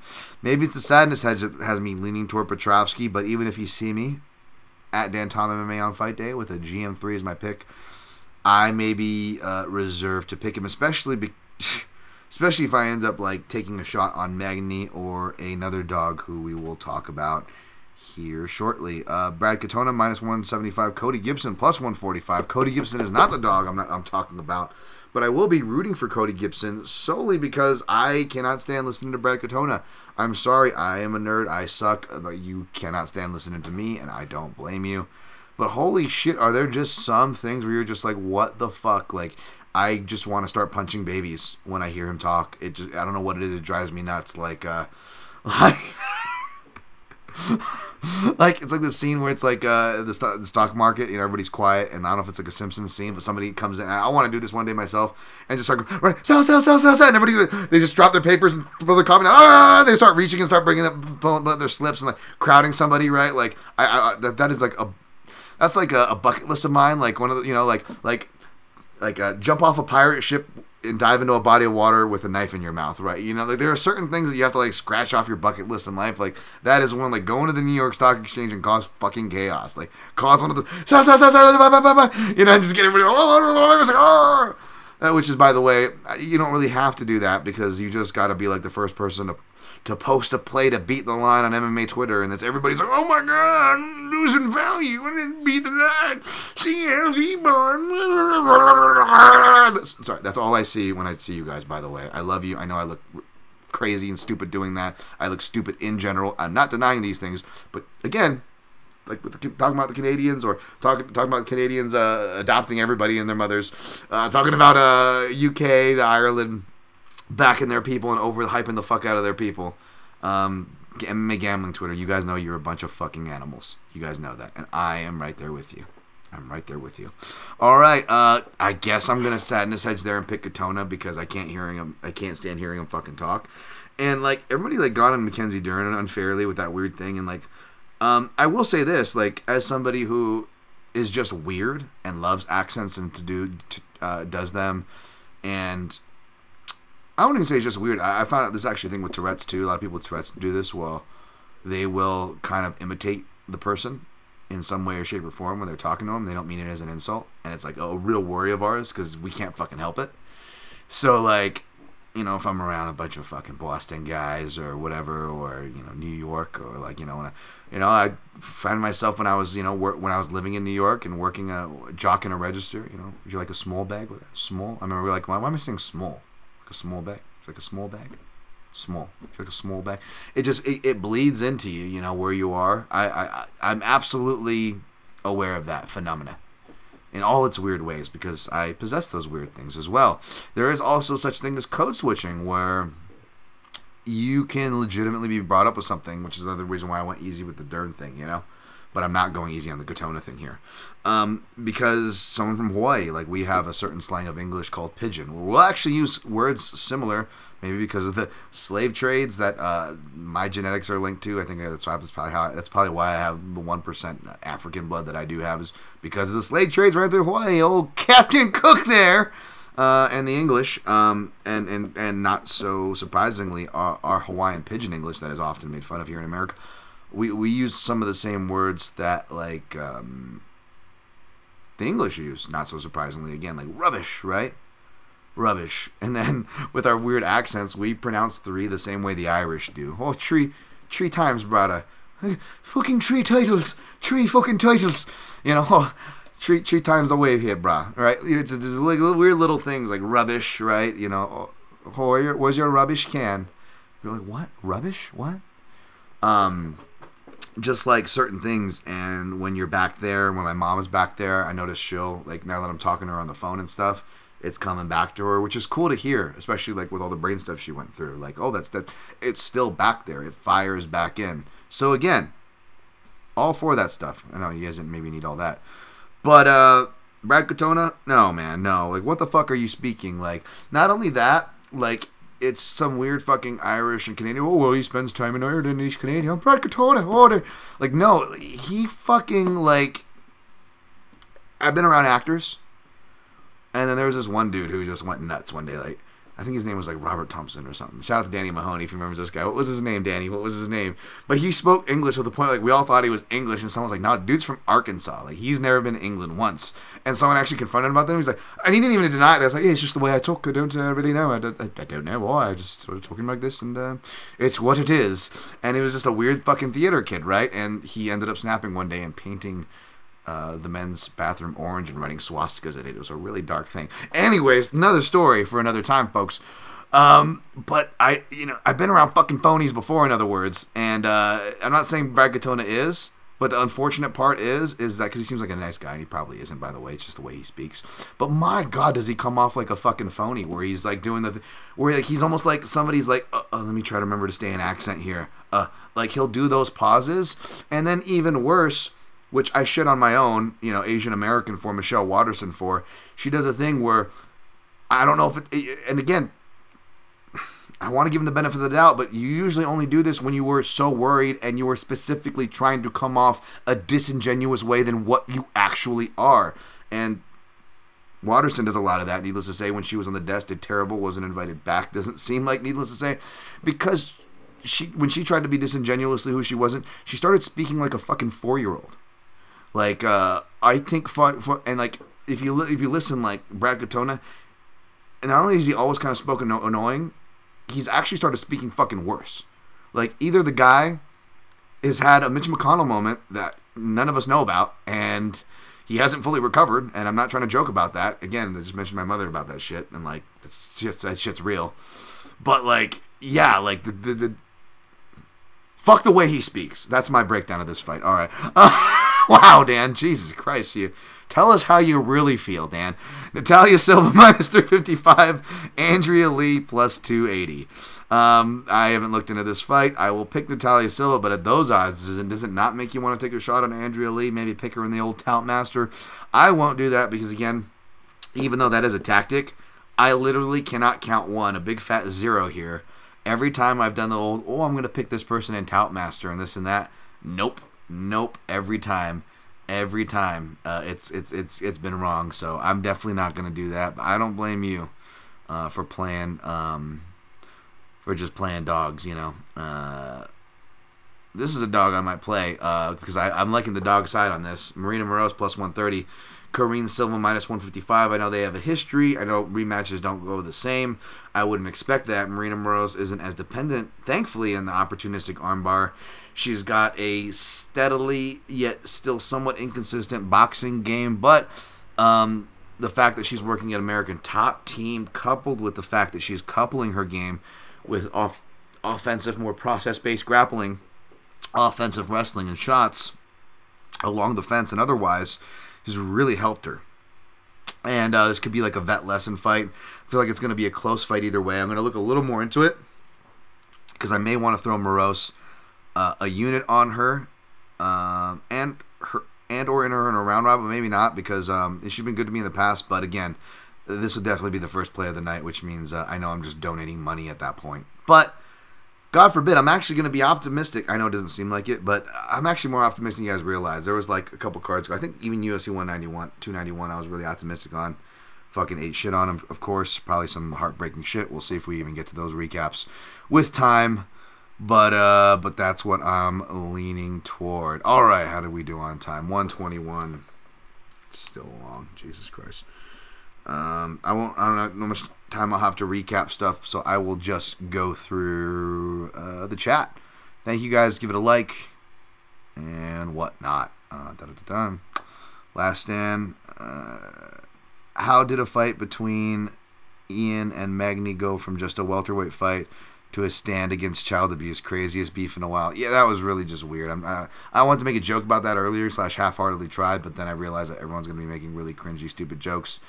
And it's just going to probably end up in a dark way. And it's just like, ugh. I know I get accused of being, you know, Mr. Lefty or whatever, but at the same time, I'm also Mr. I like to make jokes. I'm all about jokes. And that just seems to be that pisses people on both sides off, which is the ironic part and why I hate, air quotes, both sides of everything, not just politically. Central Wrestling. I don't know what the fuck I am. I'm just trying to live my life, man. Rhea says in Truesdale. No, you didn't say that. No, from the judging. Got that. Rain Lamina. No clever pun this week. Glad to see you again, Dan. Good to see you, Rain Lamina. Good to see the regulars. I don't deserve you in general, especially after a layoff, so the fact that you guys are back here is pretty fucking cool. Ghost Phantom. O'Malley had some pretty risky get-ups from the on-fight. Yep. He put himself in a half butterfly, then turtle to slide out. Yep. The Granby's omoplata rolls and the switches, they all can lead to back exposures as well. He did all those. He parlayed some of those two things together, which was cool. Like, I appreciate the shit out of it. I use a lot of that same stuff, but it's, again, not that I'm good, but surprise, surprise, the percentage-wise that I get hit the most with, submissions from the back. Because when you expose your back, you get choked from the back. How it goes, folks. James Kendrick, shelving kicks by Sterling. I know of a Chinese champion who does that. Yes, yep, that as well. That might force. That reminds me, forgot. I was actually going to give my guy Ghost Phantom a shout. I bookmarked one of his gifts on grabbing the kicks Sanchez style, which is what Wei Li showed to do, which was a great addition. She kind of would dip, and Rose made that read, knocks her out right, and then in her fights after that, you see her catching kicks from that side and countering really well, actually. So she shows that she addressed that, which we talked about O'Malley maybe having to shell some kicks. A lot of people having to shell some kicks, right? Lamo Schman to shell some kicks too. So the potent striker has weapons taken away off the bat just from the stylistic matchup. James Kendrick, we mentioned Josh Hinger a lot. You are awesome for saying that. You guys deserve credit for it, man. That's why I'm trying to give you guys as much credit as I can on this crappy little platform. But you guys deserve that and much more. Thank you very much. Makato Kayagoku, do you think B Water quote is being misinterpreted by many media members? I've seen so many say it's a sign Whaley will brawl. Are they saying that? Wow, they really don't know their shit. That's like easy layup. But we know what it means. The path least resistance. Yeah, I spelt it out for the people in my breakdown and said it refers to either the little filling space or taking the path of least resistance as far as combat / Bruce Lee citation goes. And if you translate that, that's grappling. And aside from the woo Bruce Lee and leaning into fighter media stuff, which again I always say yes, take the interviews with a grain of salt. We look at the evidence, and what does the evidence point to? Who is she recruiting? What is she doing? What skills are trending? Those are the grappling trends, the submission wrestling trends more specifically. So, yeah, absolutely. There's something to it, and it's sad that people are misinterpreting it because that's a fucking layup. Jin Karasu, I am so humbled. We mention Josh almost every week. Yeah, no, that's why I absolutely credit you guys. Super Mateo, yo, finally caught you live. Love the content and the breakdowns. Thank you. Appreciate the first time person on there. It's nice to hear that. I don't know why you like my whining ass, but I appreciate it. Ghost Phantom. I know Whaley has a propensity to get hit with right hands. Big chance she went over that during film study. I hope so because Lamos likes to counter the jab, but we'll see with Whaley's shot selections, how she likes to set up her combinations. Her natural propensity for hooking combinations may help her, arguably, and that's in that situation. Rain Lamina, Dan diving the usual suspects, giving the usual suspects a shout. I'm so excited. Appreciate you guys. Makato Kaigoku, by the way, Whaley's birthday is listed. It is not August 13th, 89. It is actually September 30th. Oh, so she's not a Leo lion like myself. Thank you all for the birthday wishes. 38 special. Gonna try to get in, maybe that midlife crisis. Gonna try to get in the best shape. I got in good shape last year. I'm gonna try to get in better shape this year. Is what I'm trying to say. Whaley actually just 33, so lunar calendar complexity. Interesting. Jin Karasu says, general question, should we respect media members? I mean, you should try to respect everybody, human beings, right? Jin Karasu says, I really like Drake Riggs, even though I know his biases thing and though he admits it. I guess you're saying that you like him because he admits his biases. I like Drake Riggs because he's awesome, first of all. I respect his opinions. I think Drake Rigg has great coverage. I respect whenever I see his scores. But if you're talking about his ability to admit his biases, yeah, he definitely seems like a guy who's got humbleness and humility, which is probably why I also like Drake Riggs as a dude. Seems like a real cool dude. So if that's why you like him, I don't blame you there, Jin Karasu. Hope I'm not misinterpreting that. Synchro Wing, something that does kind of concern me is what John Wood from Syndicate is part of Whaley's corner. I did see that. Is he going to be a part of the corner, though, or was that like, because she will recruit a lot of people to work with, and I feel like she used Vegas, which makes sense. It's a medium point between Bangtao and Boston, and you get the PI and all that stuff. So, I just like someone training at Extreme Couture, just because they're training there doesn't mean they're an Extreme Couture fighter. Doesn't mean Eric Nixick is like going over strategy with them. You know what I'm saying? So I'll keep that same energy, but maybe you're right. Synchroing ads, does that concern you since that gym is known for bad game plans? Your words, not mine, and I mainly heard it from this chat. Though, again, you guys' chat's been more accurate than not. Just want to clarify that to, not to cop out here, but like, I don't know their game plans. I don't know their strategy. I wouldn't say they've necessarily made themselves known for it. I think that's fair to say, right?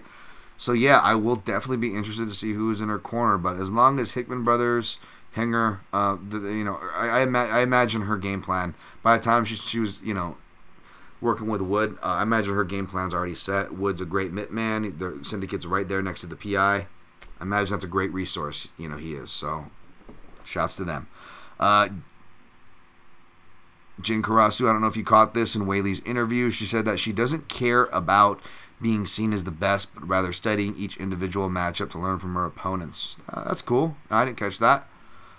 Jimmy Kudo, I know you keep repeating this. It's great to see you, Dan. There are only a few opinions I respect in this space. You're one of them. I appreciate that, Jimmy Kudo.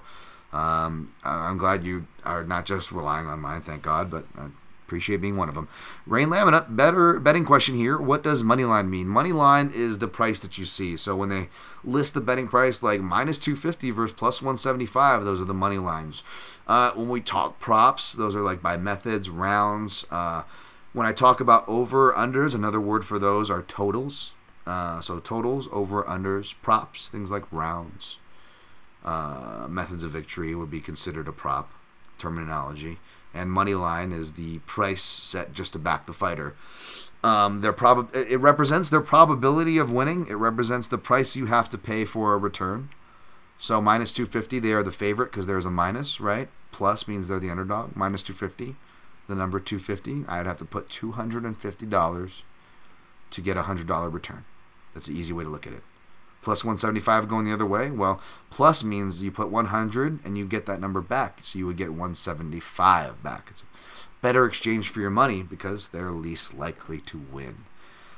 And it doesn't matter the method if you are playing / buying for that price, that money line. Because as long as that fighter wins, that's what that number represents. It doesn't matter what the total is, how many rounds it goes, their method. If you're on that money line, that representative number, you are kicking for. That's why I say you're kicking for coverage, because it doesn't matter.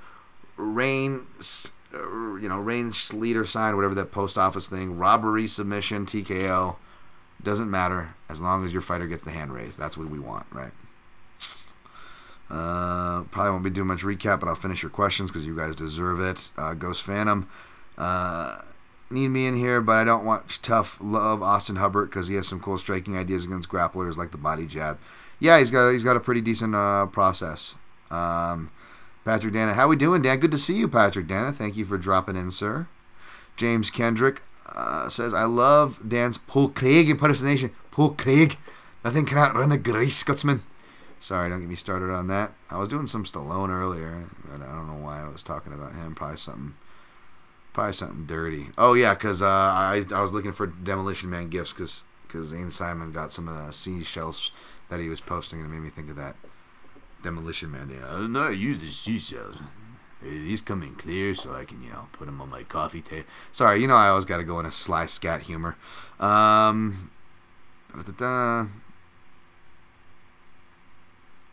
Jim Cross is saying why he mentions that matchup. I mentioned that quote from Whaley's interview about individual matchups because you mentioned sport is about individual matchups. Yep. No, that's a great point. I'm glad she sees it that way too. So that would be cool. Yep. I think it's cool too. All right, 131. We'll go look back last week since that's kind of relevant, I guess. I don't know.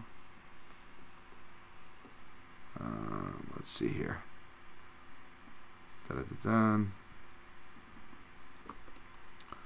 UFC wiki results.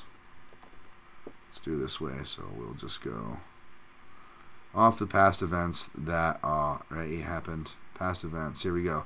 All right, Luque dos Anjos. Let's see. And I'll recap my picks and plays for this at the very end. Let's see. Yeah, I got reverse swept on this one. Luque defeated dos Anjos. I barely watched this fight. I was just kind of just like in shock that I was just going to get reverse swept. I was like, fuck it. My light was already lost. And it was just kind of a grindy fight. It was like whatever, just a weird fight, Luque was grappling. Dos Anjos was striking, I think.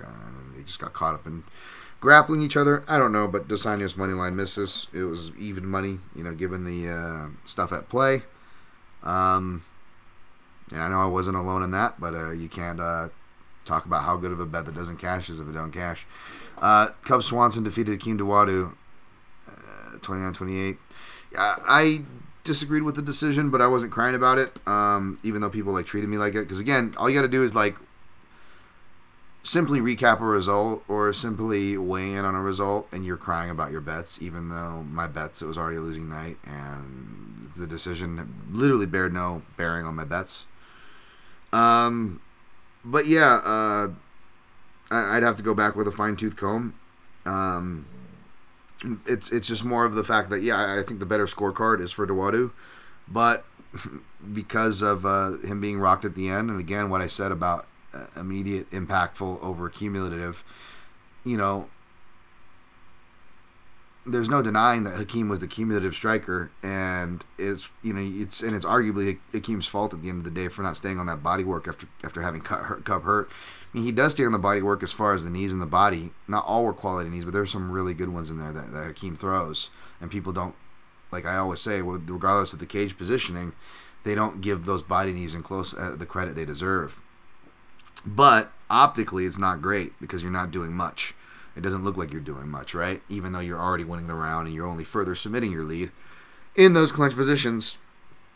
And the dangerous part about having the word, you know, and the way people are interpreting it and trying to be reductive in their, even more reductive in their interpretations of immediate over cumulative by going damage is all that matters, damage.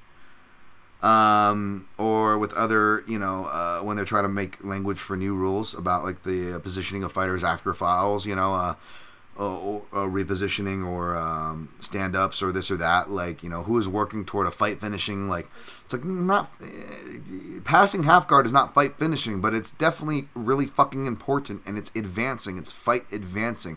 How about we use those words, fight advancing, instead of saying close but clear, right? It's a, you know, it's a close, so it could go either way. Competitive but clear is more the words we're looking for. Advancing, not close to fight finishing, because it gets us in this weird territory where we're being reductive, we're narrowing the hole, and we're whilst simultaneously upping the subjectivity on something that's already dangerously fucking subjective. And even though, yeah, Dawodu definitely appeared to be hurt by that fight, and, you know, if the round keeps going, who knows how it keeps going. But that's not how you judge fights, on what could have happened. You judge on what happens in the round, and even judging that Dawodu was hurt, and again, I didn't go back and rewatch it. I'm not crucifying or crying about a score like others on the timeline on a weekly basis, okay, whether they bet or not go at it harder than me. I'm simply pointing out the fact that I still would give that round to Dawodu. And again, just body work not being like the examples that this is not new. This is what happens. And what upsets me is not the decision. It's that everybody is getting upset about it. And they're calling for judges' jobs, they're calling for names. And what I picked up again from the training is like, I didn't need the training to tell me that it's a hard job, but there are really good people that are really well trained, that are really well meaning. It's the tools that they're given. It's the systems that are in play. You'd be surprised at how many officials, refs, have a lot of the same opinions we do about changes, potential changes to complaints about the current system. They actually share some of that stuff, although they wouldn't say it publicly or say it quite in the same way. They actually share a lot of those thoughts. But they, too, are handcuffed, and that's why I sympathize, and that's why they get jaded by the Dominic Cruzes and the Joe Rogans of the world, because they just get fucking piled up on when they're fighting the good fight, and they actually feel the same way, but they, too, are handcuffed by the bullshit rules and stuff that are passed down by commissions and so forth that are pushed downwards toward them. They're having to deal with it, too. They're a part of this symbiotic cycle, you know, that are feeling the effects of it, and they're doing their damnedest. It's just... It comes down to tools a lot of the times. And I'm not defending the judges there. I don't agree with the scores. But what upsets me more than the judges or the scores is the fact that people are going to keep complaining. They're not going to take the couple minutes to read the criteria, much less take the time to understand it, much less talk to the judges, much less go to the training courses, much less take the courses and pass the courses. Things your boy here has done. And they're going to complain about it. And then the other people that are defending about it, that are on their high horses about it, And they've taken the course. Like, I don't even think I've gotten any mention or love from any of those. Any of those people. Not that I deserve it, I guess, but like, you know, like that part of the media sect, like, could give a shit that I do it. Hell, my own outlet didn't even have me on the judging thing. You know what I'm saying? Like, so that's why I get frustrated, because I'm sitting here doing the fucking work and giving the fucking answers. That Goodwill Hunting thing where I'm just fucking lighting the fucking things on paper. I'm lighting this shit on fire. I'm tired of watching you guys fumble around and fuck it up. I'm sitting here giving you the fucking answers every time. Literally 90% of these fucking fights, it's body and leg work, arguably not being properly adjudicated is why you guys are upset.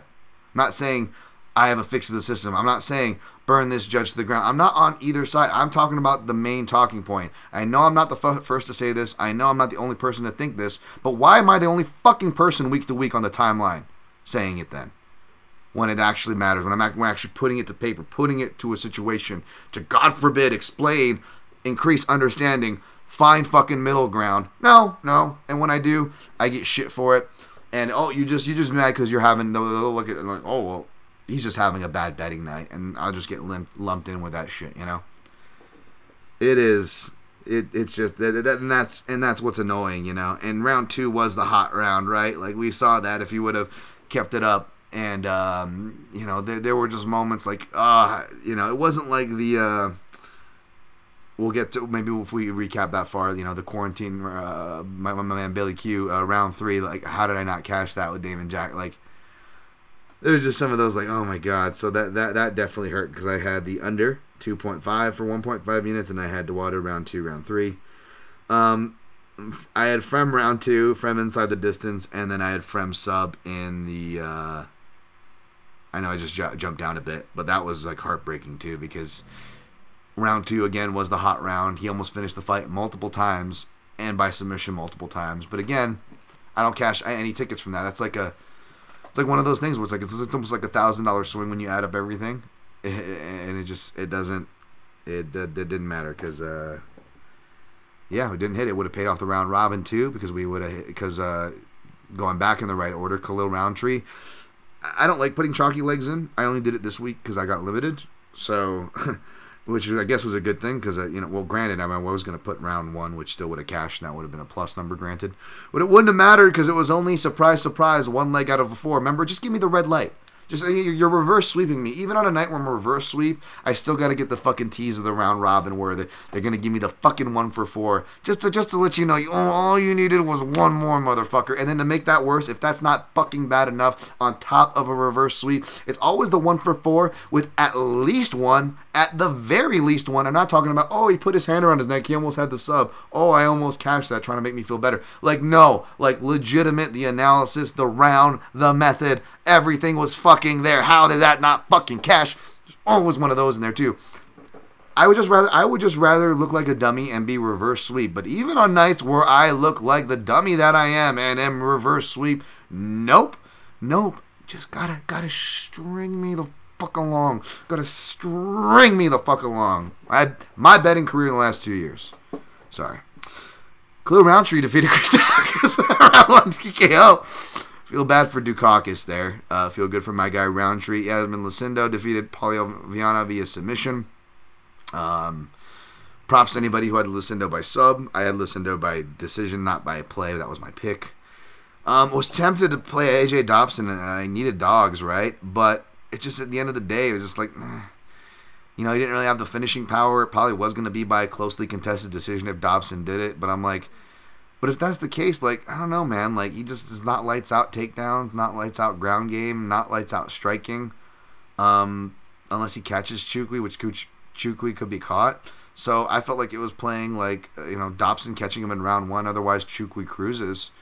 And people that I respect scored the first 2 rounds for Chukwi for the leg kicks. But again, guy who headhunts got the decision, right? So there's that. You know, and I guess I'm glad I stayed away from Chukwi, but it didn't matter. I still, you know, MMA gods got it laced, man. They got it covered. Just in case I change my mind, they know me too well. So I got to either just change up my game, I guess, and just start picking fighters that I genuinely don't think should win, and the evidence points against, because that's the smart thing to do, I guess.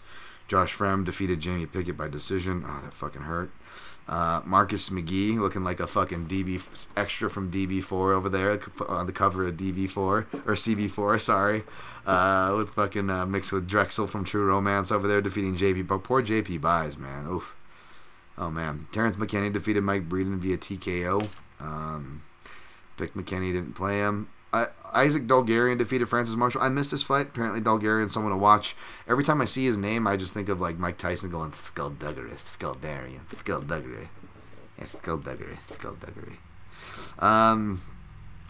Martin Headbutt. Apparently made quick work of Josh Carbo Parisian. Jacqueline Emery defeated Montserrat Ruiz. Missed that. Damone Blackshear defeated Jose Johnson. Going to go back to rewatch that again and some other Blackshear fights again before I do my quick picks. And Luana Santos defeated Juliana Miller. Missed that. Still got like 15 more minutes. Let me take some Fezza recap. See if I can just knock the recaps out. If you guys have any ABC questions, you can ask, but no one really gives a shit about that. I don't blame you. Did have a lot of cool stats, and I still don't know what I'm going to write up because my guy Eric McGracken, awesome, by the way. Shouts to him. Shouts to the Fighters Athletes Voice Committee. By far the best and most important part of this commission meeting and the rest of the conference is going forward. He's been putting excellent videos and digestible stuff together. Kind of makes it pointless for me to put out because he kind of like nailed it all, to be honest. As I'm a slow person who is a slave to the schedule, and just despite having all the reasonings for it and excuses, they are excuses at the end of the day, and at the end of the day, I am Mr. Late Procrastination, who gives a fuck guy. So, who cares? Follow the important people. Sandhagen Font. Yeah, that was a tough one. We stayed away from Sandhagen Font, thankfully. It was a really boring fight. You know, this was a fight, I'm not much for stand-ups, but this was a fight where, again, Kevin McDonald was saying he wasn't refereeing this fight. I don't believe. I believe it was my guy Herzog, where I love Herzog. But this would be one of those examples where stand-ups, I would be okay with a stand-up. Kevin McDonald was saying, or I should say Blake Rice, actually, for the ref training. So, you know, when the fighters keep finding themselves to the same position and have shown they can't really advance from it, then that becomes time where you can start to kind of shorten your patience on stand-ups. And that was like a textbook example with that fucking half guard, quarter mount, weird butterfly setup that they just kept getting stuck in. Tatiana Suarez defeated Jessica Andrade by guillotine choke. That felt good because, I called everything, not just from the round, not just the method, but like even the striking on the feet and the way the front headlock was going to shake out, that was always going to be a safety option. Like, even nailing little fucking details like that. And it made me feel good because even though this night was a losing night, I'm guessing it was a losing night. I don't know. Lopez sub hit. Had they said no, did not hit. Fucking did not hit. Jesus Christ, how'd that not hit? 1 for 4. I did win. I think it was like only the winning nights have only been like 2 unit nights, and then the losing nights are big fucking losses, of course. So, and I'm still losing a lot. So it's like that's why I'm still down and down a decent amount right now. Again, not as much as other people, but I'm not that person, man. I'm not trying to. The other people that I'd be referencing are people that I like and are friends that I'm fucking rooting for. I'm not gonna use other people to make me fucking feel better. But yeah, for what it's worth, I'm not down as others, but you know. That's not what the space treats me like, man. They come after my ass, as you guys see this year. But yeah, this one felt good. And you know, it's also the reason why the last weekend's co-main event felt bad with the Swanson and Duwada one as well. Not the decision, because again, by that point I was already at a loss. But just, you know, I had friends that bet Swanson, friends that bet the over, friends that bet start round 3, and again, I root for my friends. If anybody shouts out people / roots for friends, it's fucking me, okay? So miss me with that shit. That being said, we all have a little bit of hater in us, and I will fully admit it when I do. And I know I'm on a bad streak, and I'm not someone you should be tailing because of the bad streak. And even if I was on a good streak, I am not the one who's wired. I'm not selling picks out here. I'm not saying you should follow me. I'm not saying I'm the best, which makes this karmic run extra fucking comical, because it's like, could you maybe like give the karmic run to the people that maybe could use that lesson, and maybe not me, who doesn't really need that fucking lesson again and again and again. It is annoying because the one thing I actually been quietly really good on is I've been really good since I've taken over the co-main event duties for Action Network, and to the point where I would want to really tally it, and I still probably can, and I feel like I would come out more than on top. And again, not just winning bets, winning picks, like literally calling things down to the rounded method. And yet, and again, I don't blame it. I don't blame anybody for not fading, but again, just, and you see like your circle and stuff, you see everybody, and it's how they feel. It's not that they're fading me or anything, but you're like, fading me, huh? And that's why I really want to hit the co-main, because I feel like I've been just on a fucking ridiculous run with these co-main events, to where I'm not the type, and especially to my friends, but I was going to absolutely fucking rub it in everybody's face, going, fuck y'all for fading me. Fuck that. Like, I've been on. And then, of course, when I feel that way, when I need the win, of course it fucking doesn't happen. But this one did, it was a good call. It was if I dare say so, and actually pat myself on the back, it was a better call than, like, I see half the people getting fucking ridiculous amounts of flowers that I don't, never will, still haven't, won't get for my calls. But whatever. Even in these losing weeks, as bad as it is, I hit fucking really good analysis each week. I got to remind myself that, even if I don't feel like I get the deserved due flowers for it, or even in some cases at all. But hey. Dustin Jacoby defeated Kennedy Nchukwu TKO. This was one of those ones where I should have trusted my gut. I'm glad I at least bet. You call myself being chicken shit for picking Kennedy, but the only play I had was Jacoby round 1 plus 1,000, and that came home, so that was really nice. Again, Kennedy just gets rocked, and it was just one of those options there. Diego Lopez, Gavin Tucker, defeated him by armbar, which again hit the 1 for 4 of my round robin classic. Right, that one hits. Sad for Gavin Tucker. Tanner Bozer stayed away from Bozer, picked him, but stayed away from betting him. He comes through. This is one that wasn't close. I'm definitely not going to be complaining about this part of the round robin. Bahamundes by sub. I had never had a shot in hell. That was more just I couldn't think of anything to add. It was a cheeky ad, and I did pick Bahamundes, but he's not a guy that I'm interested in laying the chalk on. Good thing I didn't. Ludovic Klein defeated him. Kyler DeFitis defeated Jaime Barcelos. I missed that fight. Apparently it was good. Carlston Harris defeated Jeremiah Wells. I picked Harris. I didn't miss this fight. Apparently he was winning. And then, again, crazy comeback. I wasn't on it, so I'm definitely not complaining about it. But, again, for what it's worth, whether I was picking Harris or Wells, a fight that I wasn't on, and if anything, it just hurts my pick percentage, if anything. So, again, all the weird fights don't seem to go my way. Quarantillo defeated David Jackson by unanimous decision. Oh, my God. We had everything we could want where, like, I didn't even think we were going to get to round 3 at a certain point. And then when you get to round 3 and you bet round 3, like, you could not ask for anything more. And, maybe I need to stop doing, like, the good. I usually do that gif, because, like, that's my middle ground where I'm excited. And I want to acknowledge that, like, hey, guys, remember me over here? Remember who was calling this shit? This shit's live. Who's in it? Let's go. And again, for Mr. Negative over here, I'm being accused of being Mr. Negative tenfold than I am. Again, I actually get positive. But what happens when I get positive and start putting out that juju? Again, shout out to my guy Clint. I love it. But he was like, I'm going to sweep this card. Like, I could never do. And he had a fucking record card. I don't know if it was this card or another one, but I want to give that man his flowers. He deserves it. He definitely deserves it for, he's been getting attacked by more people than I do. And so I'm rooting for that guy to have a win. Because he got attacked by the same dickless motherfuckers who came after me this year. So at least one of us are winning and gets to stick it to them, even though I can't. But yeah, when I try to, channel that energy, of course, it's a fucking insta jinx. I mean, how did that not fucking cash? I had Quarantillo inside the distance. I had Quarantillo round 3 plus 900, a half unit. Quarantillo round 3 plus 900, which plus that plus 225, that would have been like 4 or 5. That was literally over $1,000 swing right there, folks. That fucking hurt. Especially because just before that, Cody Durden defeated Jake Hall, and it wasn't anything against Cody Durden, man. I don't, like, again, for Mr. Dan Tom, you can blame, you hold racist, he's going to be crying. Like, what are you talking, dude? Fucking, I gave nothing but Dricus Duplessis props for beating my favorite fighter, Robert Whitaker. I haven't mentioned Cody Durden's, anti-Chinese post-fight thing for, like, his last 3 fights on the podcast, folks. Like, I don't even mention that shit. I pick him. I give him his due daps.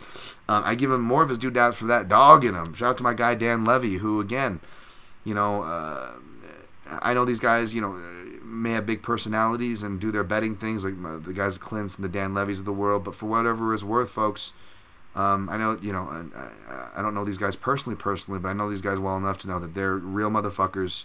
When I look at my DMs and people like checking in, making sure I'm good, and stuff like that, like those dudes are toward right at the top of that list. So nothing but love there, and props to Dan and his guy Durden on that one. That's not what I mean at all, but just again more from the, sorry, woe is me, the ridiculous kind of luck. Again, just give me the fucking red light. Don't give me the yellow light and then let all the other lights go before me and then skip me and then let me go green. Just fucking... I accept that I'm not going to be the person that catches the green lights in life. But why do you got to fucking twist the knife? I accept that I'm going to be stabbed. Why the twisting? Over and over and over. And just being that close. I lost fucking easily 3 months of my life just getting ready to celebrate these submissions. Because that would have been another plus 220, plus the plus 225, and plus that plus 900. Oh my God. I mean, that's almost $2,000 right there. From the round robin alone. I don't know what that would have put me on the night for just straight up plays. I mean, again, Sean Woodson defeats Dennis Bazookia, and Asu Alambayo defeats Ode Osborne. I missed those fights, 154. Let me just try to just recap the rest real quick if I can. I think there's only like one. And yeah, maybe only like one more card to recap, and then we'll be fucking done with it. I'll try to speed recap these if I can. Fuck it, you guys are getting a long episode. And I did the breakdown first so people can fucking suck a dick. Nothing wrong with sucking dicks. The people that will complain probably hate it, so they can do it. US 291 was Poirier Gaethje 2. Yeah, that just hurt because that was my night. I needed Dustin Poirier. And got knocked out. And I said round 2 is going to be the live round for Justin Gaethje. That's his particular hot round. I think I had Poirier round 3, Poirier KO in a round robin. I had Poirier round 3, 0.33 units. And that was it. Yeah, that was it. That was really all I had. I didn't have a ton of Poirier exposure, but I just needed it by the end of the night. And because, again, I had 1 for 4. I had Maverick by sub plus 200. We get another plus 200. We more than pay off the round robin, and probably would have put us to a winning night. And instead, that was a minus 0.277 unit, right? Poatan Pajeda gets the win, but again, we had Poatan round 2 and round 3, and he had it. Even people who don't bet and are like nice to fighters, know what they're watching, all of that showed more frustration than me in defense on their recaps for people going, oh, he's complaining about bets. Like, in my defense, as I recap results here, that's how you know it was bad, where people that have no stock in the game are usually really mild and good to these fighters. Stream stopped. Fuck. Alright, everyone, get off your couch, run around your house like an idiot, and do the mosh. Alright, I think we resume broadcast okay. If you guys want to comment real quick as I try to wrap this up, let me know if it's okay. I'm going to blow through the rest of this, and hopefully it's not too much editing post. But yeah, please comment if you guys are still there in the stream. Just type in the letter Y. I don't give a fuck. Let me know you're still there, and I will continue through the results and get out of here. Derek Lewis defeated Marcos Rogerio de Lima. Let's see here. We got you. You're good, Dan. Okay, cool. We're back up. I cashed Lewis KO, half a unit, plus 240. I missed round 2, plus 1,000, which I felt really good about, given the way De Lima fades. But, of course, he goes out there and just does it, like, right away. And it was great, but I was just like, I knew I knew I wasn't out of the woods yet. And B, it was just upsetting because, like, and again, I'm cashing. My friends are cashing. I should be happy. You can rightfully call me a hater here. But I'm also upset because everybody's acting like a genius for picking Derek Lewis by KO / a heavyweight underdog / Derek Lewis to win by KO. Again, that's his only winning conditions is he's a dog. And it was like a genius pick, and I was on it too, but I was just like, this wasn't a genius pick. This was kind of obvious. Again, you got to understand too, I come from a bias where I'm very anti Rogerio de Lima. Not a fan of him. Very terrible. Won a bunch of fights he shouldn't have. And just to see everybody like, being on the wrong end and people treating Rogerio de Lima like he's good and having to sit there and watch everybody victory lap, on the Andre Arlovskis and all the other times where I fucking ate shit after going on a crazy run by auto betting him by submission. The guy got smart. I didn't get smart because I didn't realize, oh yeah, he moved to the division of heavyweight where there's only like 3 submission artists. Oh, no shit, this guy doesn't lose as much anymore. So, poo-poo on me for that. But that being said, that still doesn't mean I can't get annoyed for everybody acting like geniuses, like acting like De Lima is like good, So that's annoying enough as it is. And then to see everybody flip and turn and go, oh, you guys should have known De Lima was bad. We're geniuses for picking Lewis. And I'm just like, I've kept that same energy for both guys the whole time. It was just, even in a win, I can't be happy. See, I'm such a miserable fucking cunt. All right, Kevin Holland defeated Michael Chiesa. Bobby Green defeated Tony Ferguson. Submission, very sad for Tony Ferguson. Kevin Holland defeated Michael Chiesa. We already went over this. This one I didn't even come close to. I just look like an idiot. Just stupid. Dumb. Deserve it. Props to anybody on Holland. Bonfim defeated Jay Giles. Missed that. CJ Vergara defeated Vinicius Salvador. Missed that. Kopylov defeated Ribeiro. Missed that. Matthews defeated Darius Flowers. I missed that. Euros Medic defeated Semmelsberger. Missed that. Actually, I did see that. That was a pretty cool KO. No opinion on the stoppage, though. Sorry. Maverick Cachoeira, I did catch that. We cashed that submission, of course. And it was still a losing night. I don't think we recapped UFC London. I lost that one too, 0.322 units. I didn't get fucking fucked over on that one as far as the round robins, I don't think, because it was Herbert decision could have won, but I didn't even get the 1-for-4, in other words. McCann KO was never close. She didn't survive the one scare she would have had to.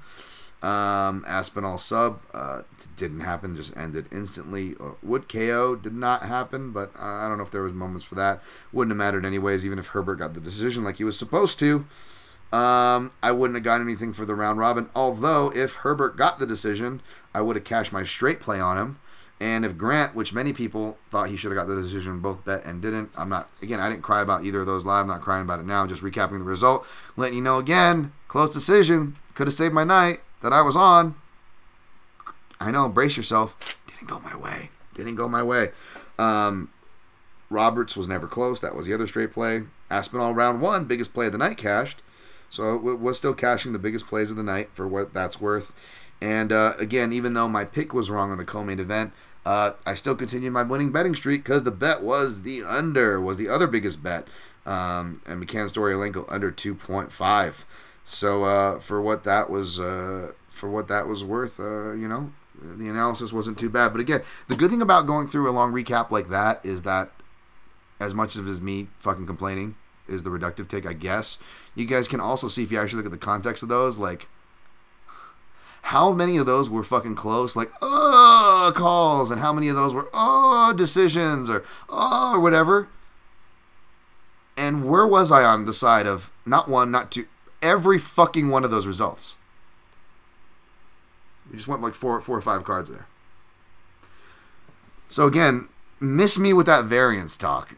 As Mr. Pink said, some guys are lucky, some guys ain't. So we're going to hope to turn that around. Thank you guys for listening to that. I'm going to clean up the comments, recap picks and plays. We'll get the fuck out of here off of a long episode. That'll be just over 2 hours. Awesome show, Dan. Thank you. Rio says in Truesdale.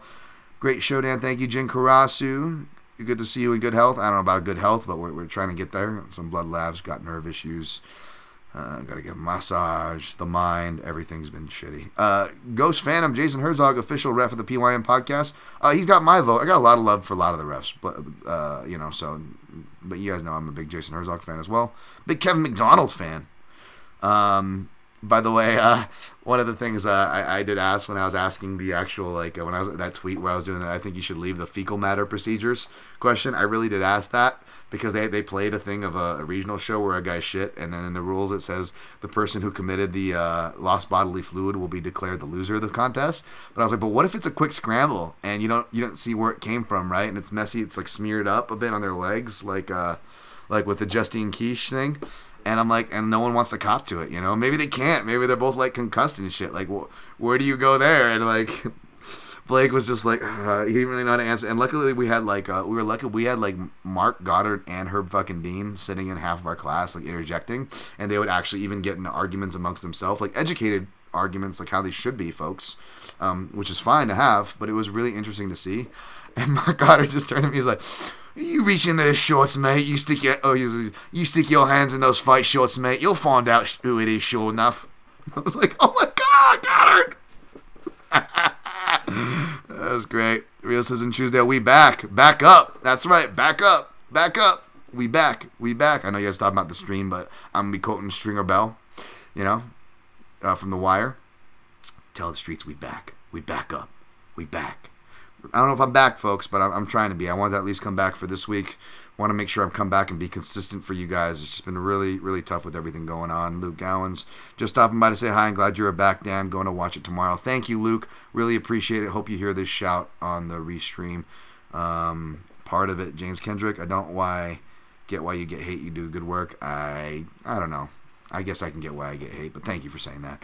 Herzog is also the official ref of the Jack Slack podcast. Well, that makes me comfortable because I trust Jack's opinion more than mine, so at least I'm not too crazy there. All right, guys, going to recap picks and plays for this here long shit show. All right. Fuck, I hate the way they fucking order these. Let's just do it this way, Dan. How about that? All right. Taking Sterling over O'Malley. Hold on one second. Don't have a timer stamp there. Taking Sterling over O'Malley. Taking Zhang over Lemos. Taking leaning Magny, to be honest, over Gary. I know it's stupid, so don't follow me off that cliff. I may end up still picking Gary, but I definitely ain't playing Gary. Leaning Bautista over Blackshear. Again, check me on my quick picks and prognostications for both those. Picking Vera over Pedro Munoz. Taking Tavares over Weidman. Taking Hobocop over Tululin, but I'll stay away from that one. Probably take Hubbard over Alaba. Hearts with Alaba. Taking Katona over Gibson. Obviously, my heart's with Gibson. Probably leaning Petrovsky over GM3. We'll see about that. Check me on my picks and plays on Fight Day at Dan Tom MMA on Twitter, not X. Probably taking Natalia Silva over Lee, but staying away from that one. Probably taking Moroz over Silva, but sit tight to see if I play that one. I'm actually going to try to make time to look into that one. As far as plays go, shouts to all you motherfuckers. Shouts to my guy D Loves Turmeric, theturmeric.com. Use Protect 15% off, by the way. Shouts to them. Shouts to the MMA Analysis, because maybe I just will go Magny Madoff, right? I haven't listened to them yet, but I wonder if they're going to be on the same as me, because we're all old fucks who kind of go the same way on some of those things. Not you guys aren't as old as me, and you guys aren't fucks, but you know what I mean. It's endearing. But yeah, I'm gonna go with a plus 237 parlay, under 3.5 rounds for both the main and co-main event with Tavares, 1.5 units plus 237. Taking Sterling by sub plus 181 unit. Round 2, what did I get that? Plus 600 or something for half a unit. Zhang by sub plus 400 1 unit. Zhang round 2 was it plus 450 half a unit. Round 3, I think I got plus 750 or something. I put 0.33 units. Scottie Pippen there, 1.88 units total exposure for Zhang on that fight. Who knows if I end up whether I pick Magny or not. How can I not sprinkle on Magny by decision? So don't be surprised to see that as a straight play and or in the round robin. Maybe even a unit play on Magny if I'm getting frisky and I don't like Moroz or GM3, right? Who knows there? Again, check my quick picks and plays on prognostications.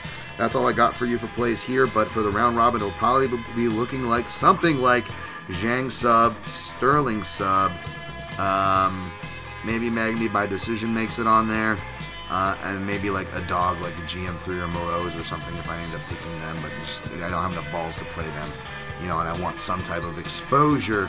That's what I go with there. At Dan Tom May. Thank you all. Good luck on your picks and plays, and always protect your neck.